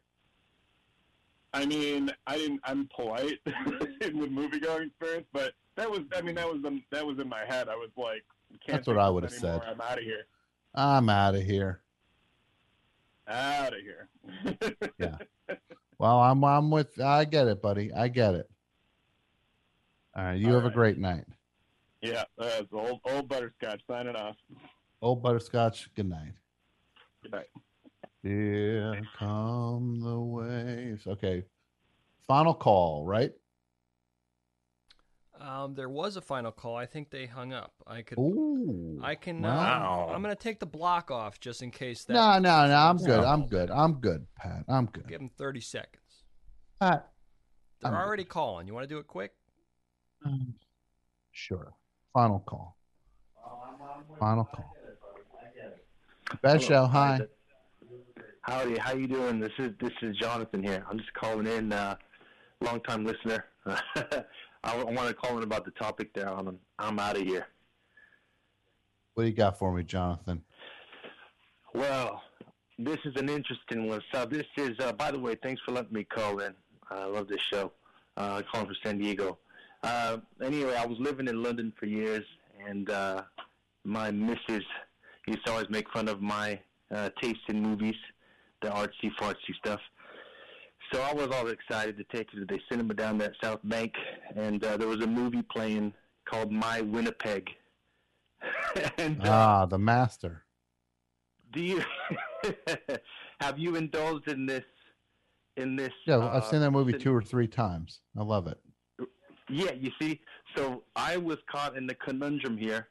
The Guy Madden or Guy Madden? How do people say it? Oh, I'm not sure. I know it's Madden, and I remember the year, oddly enough, but I never said his name out loud. Somebody on Twitter, please tell me, so I don't keep sounding dumb in my life. I can't remember. I mean, I love the movie, but the walkout that happened, that was when my compromise happened with my lady. She said I kept stroking my chin as if I was indulging in the film, which I was. That wasn't the first walkout with her, but yeah, so we ended up kind of sneaking out, me with my tail between my legs, but we're still together, and she, when I indulge in these things, she lets me do them on my own.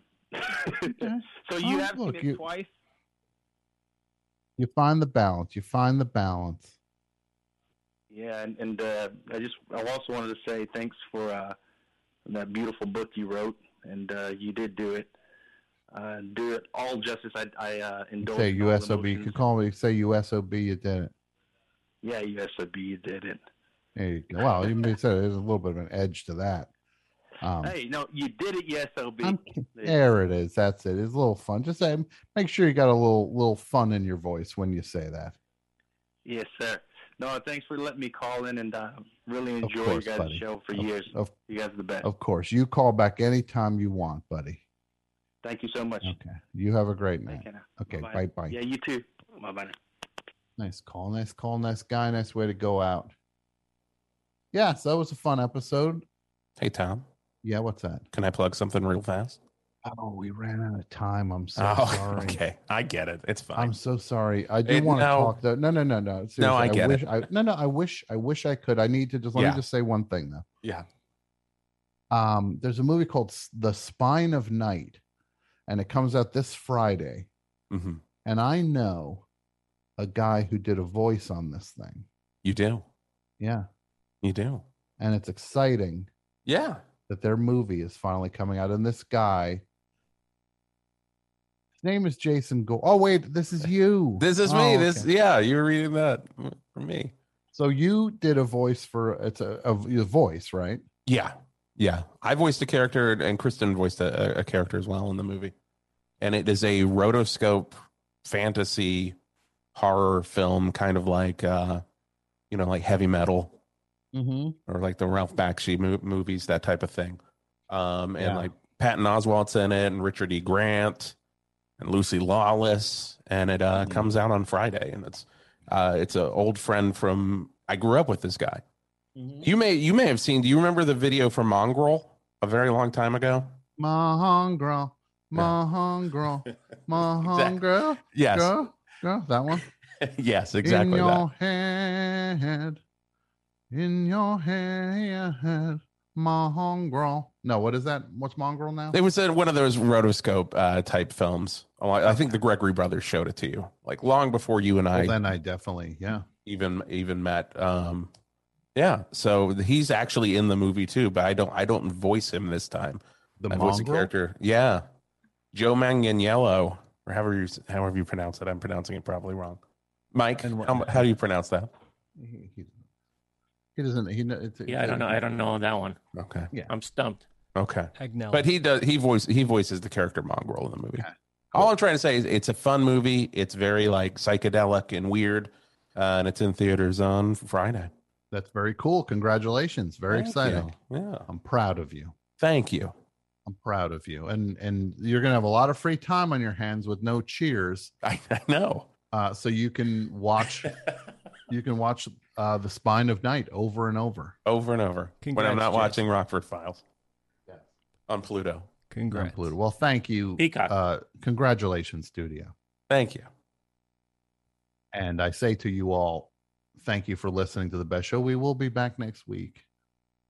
And I got a fun one in the chamber for next week. So come on back. Thanks for listening. Bye.